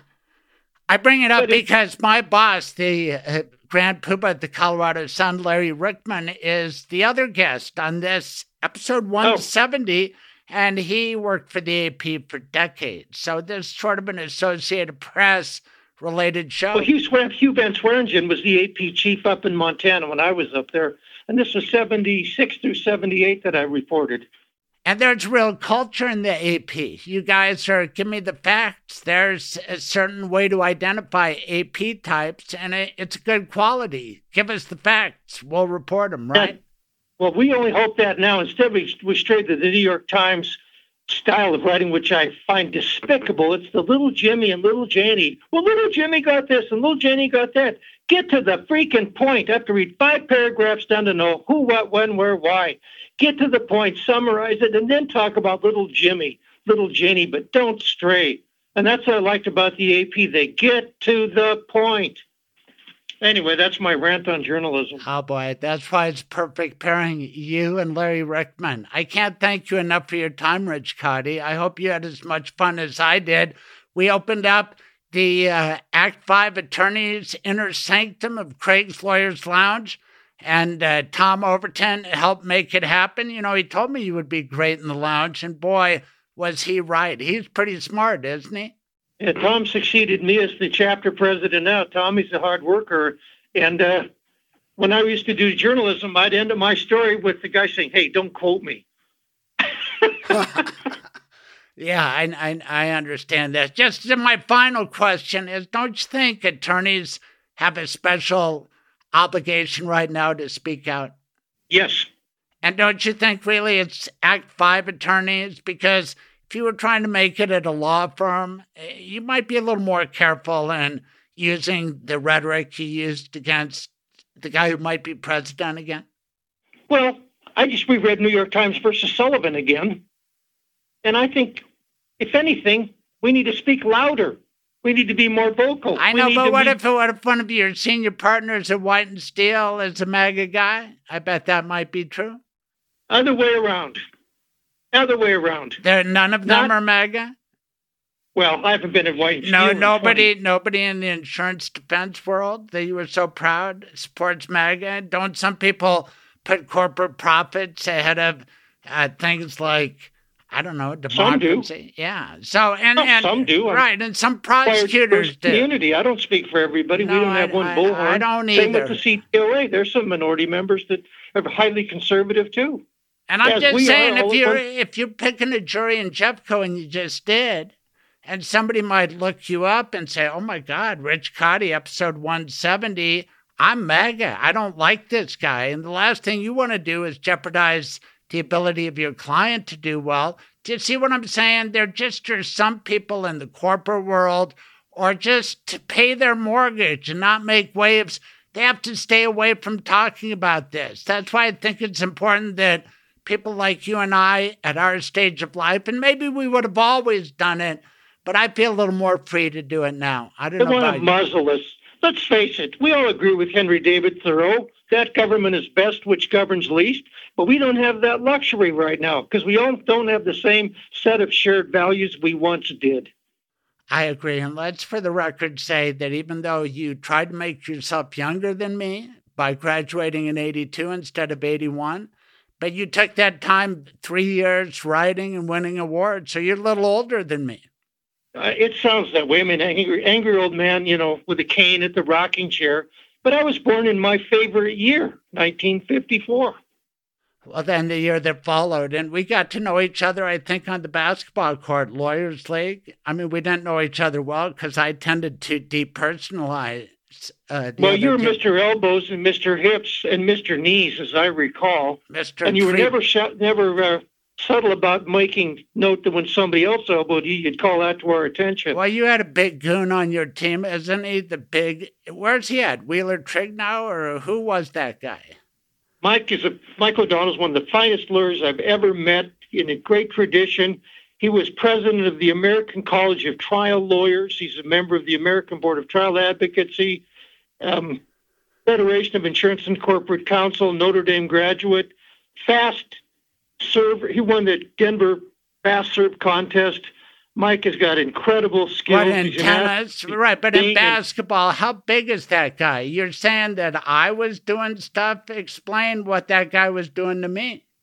Well, Mike was 6'6", and from Notre Dame, you knew he was angelic, and he spends most of his time washing the feet of the poor and the homeless. And when he wasn't doing that and setting the cornerstone for the Church of the Little Sisters of the Poor, he was fending off your elbows going down the lane for the Lawyers League. Okay, it sounds to me like he will listen to this podcast and maybe come on to speak up for himself. He can. Mike is, like I said, the top, head and shoulders, the most ethical integrity guy I've ever run into. You never find him being the flamenco dancer. Mike is humble, and he's a gifted man, great writer, incredible in front of a jury, as you would if he did criminal, you'd run into him. But Mike is a talented, gifted man. Can't say enough about him. What about that elbow he planted in my temple that one time? Do you remember that? You earned it, and actually you invited it, as I remember. Maybe. Anyway, I have an endless list of people, and he's probably in his 5th decade, so he could come in the Act 5's inner sanctum of Craig's Lawyers Lounge. This has been special for me, Rich Kaudy. I hope you liked your first podcast. I sure did. Well, and thank you for being gentle with me. Just like on the basketball court. Yeah, Mr. Elbow himself. But that's fine. We give as good as we get. Like in trial, evidence is tested as it arises. Absolutely. You've tested me thoroughly, but you've stimulated my mind. And I like that Montana stuff. And I'm going to get my oldest boy to listen, because how many times do you talk about Marcus Daly on a podcast in Colorado, huh? Even worse, have him look up Leslie Fiedler, Columbia University professor, taught at the University of Montana. He wrote the seminal article called The Montana Face. And tell him you talk with a guy that's got the Montana face. You go, what? Yeah, well, it's a face suited chiefly for looking into the wind. Holy cow. This is good stuff. Until next time, Rich Kaudy, I can't thank you enough. Take care. Thanks, Greg. See you later. Bye-bye. Michael, of course, is a great sponsor of my show, but more than that, he's my lawyer, my end-of-life planning lawyer, and I've got 2 dogs. What about you? I have 2 dogs right now as well. And not only do you love your dogs at home with your kids and your wife, but you get involved with dog issues in your law practice. Tell everybody about that. So I will write pet trusts, which is you can earmark money to take care of your pets. A lot of people, they've got their dogs and they love their dogs. But then if somebody were to, if you were to pass away, who's going to take your dogs? Who would love your dogs as much as you do? I don't know that anybody would love your dogs as much as you do. But I grew up with dogs, and so if I were to pass away, then my parents or my siblings could take the dogs. So when you set up a pet trust, you can dictate who's going to get those dogs, and then who you can leave money to take care of the dogs as well. I like working with you, and I think you are ahead of your time. You have 15 different locations. How cool is that? It is nice to be able to go to all the different locations and, meet people where it's comfortable and more convenient for them. And nobody wants to drive from one part of Metro Denver to the other to meet with a lawyer. You will come to them. Yep, and I'll deal with traffic so you don't have to. Tell us how people can get in touch with you. My direct phone number is 720-394-6887, or they can go to my website, which is mobileestateplanning.com. And again, that's mobileestateplanning.com. And there's even a schedule, there's a book an appointment link on the website. All right, Michael Bailey, thank you. Okay, here's the thing. You've been hurt. Maybe, God forbid, someone's been killed. You don't know what to do. If it happened in Colorado, please get a hold of me. Check out my website, craigscoloradolaw.com, craigscoloradolaw.com, because I have 4 decades of experience. Sadly, I've helped a lot of people who have been hurt terribly through no fault of their own. 303-734-7156. Please call Craig Silverman, a voice for victims, 303-734-7156. Hey, did I tell you that would be great? How about that song? How about the concept? New Last Chance from our troubadour Dave Gunders. God, he's talented. Then we had Larry Ryckman, my boss, the Colorado Sun, an AP guy. He knows journalism. He understands its role in democracy, and he explained it so darn well. Please come to the Sunfest to hang out with me and Larry and a whole lot of other people. September 29th, tickets online. Speaking of online, would it kill you to give a nice review on Rosh Hashanah? 5 stars on Apple would be nice. Or just give a like on YouTube. We don't do any video. Because I'm not dressed up right now. I got clothes on. I'm going to get dressed tomorrow for a show, okay? Anyway, the sun is going down. It's Rosh Hashanah. Happy New Year. Please, Lord, make this one a good one. Thanks for listening. Tell a friend. Share, subscribe. See you, Erev Yom Kippur. Bye. Thank you for listening. Tune in live every Saturday morning, 9 to noon, Mountain Time. Visit thecraigsilvermanshow.com for the podcast, blog, and more.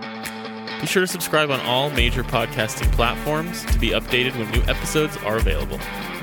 This has been The Craig Silverman Show.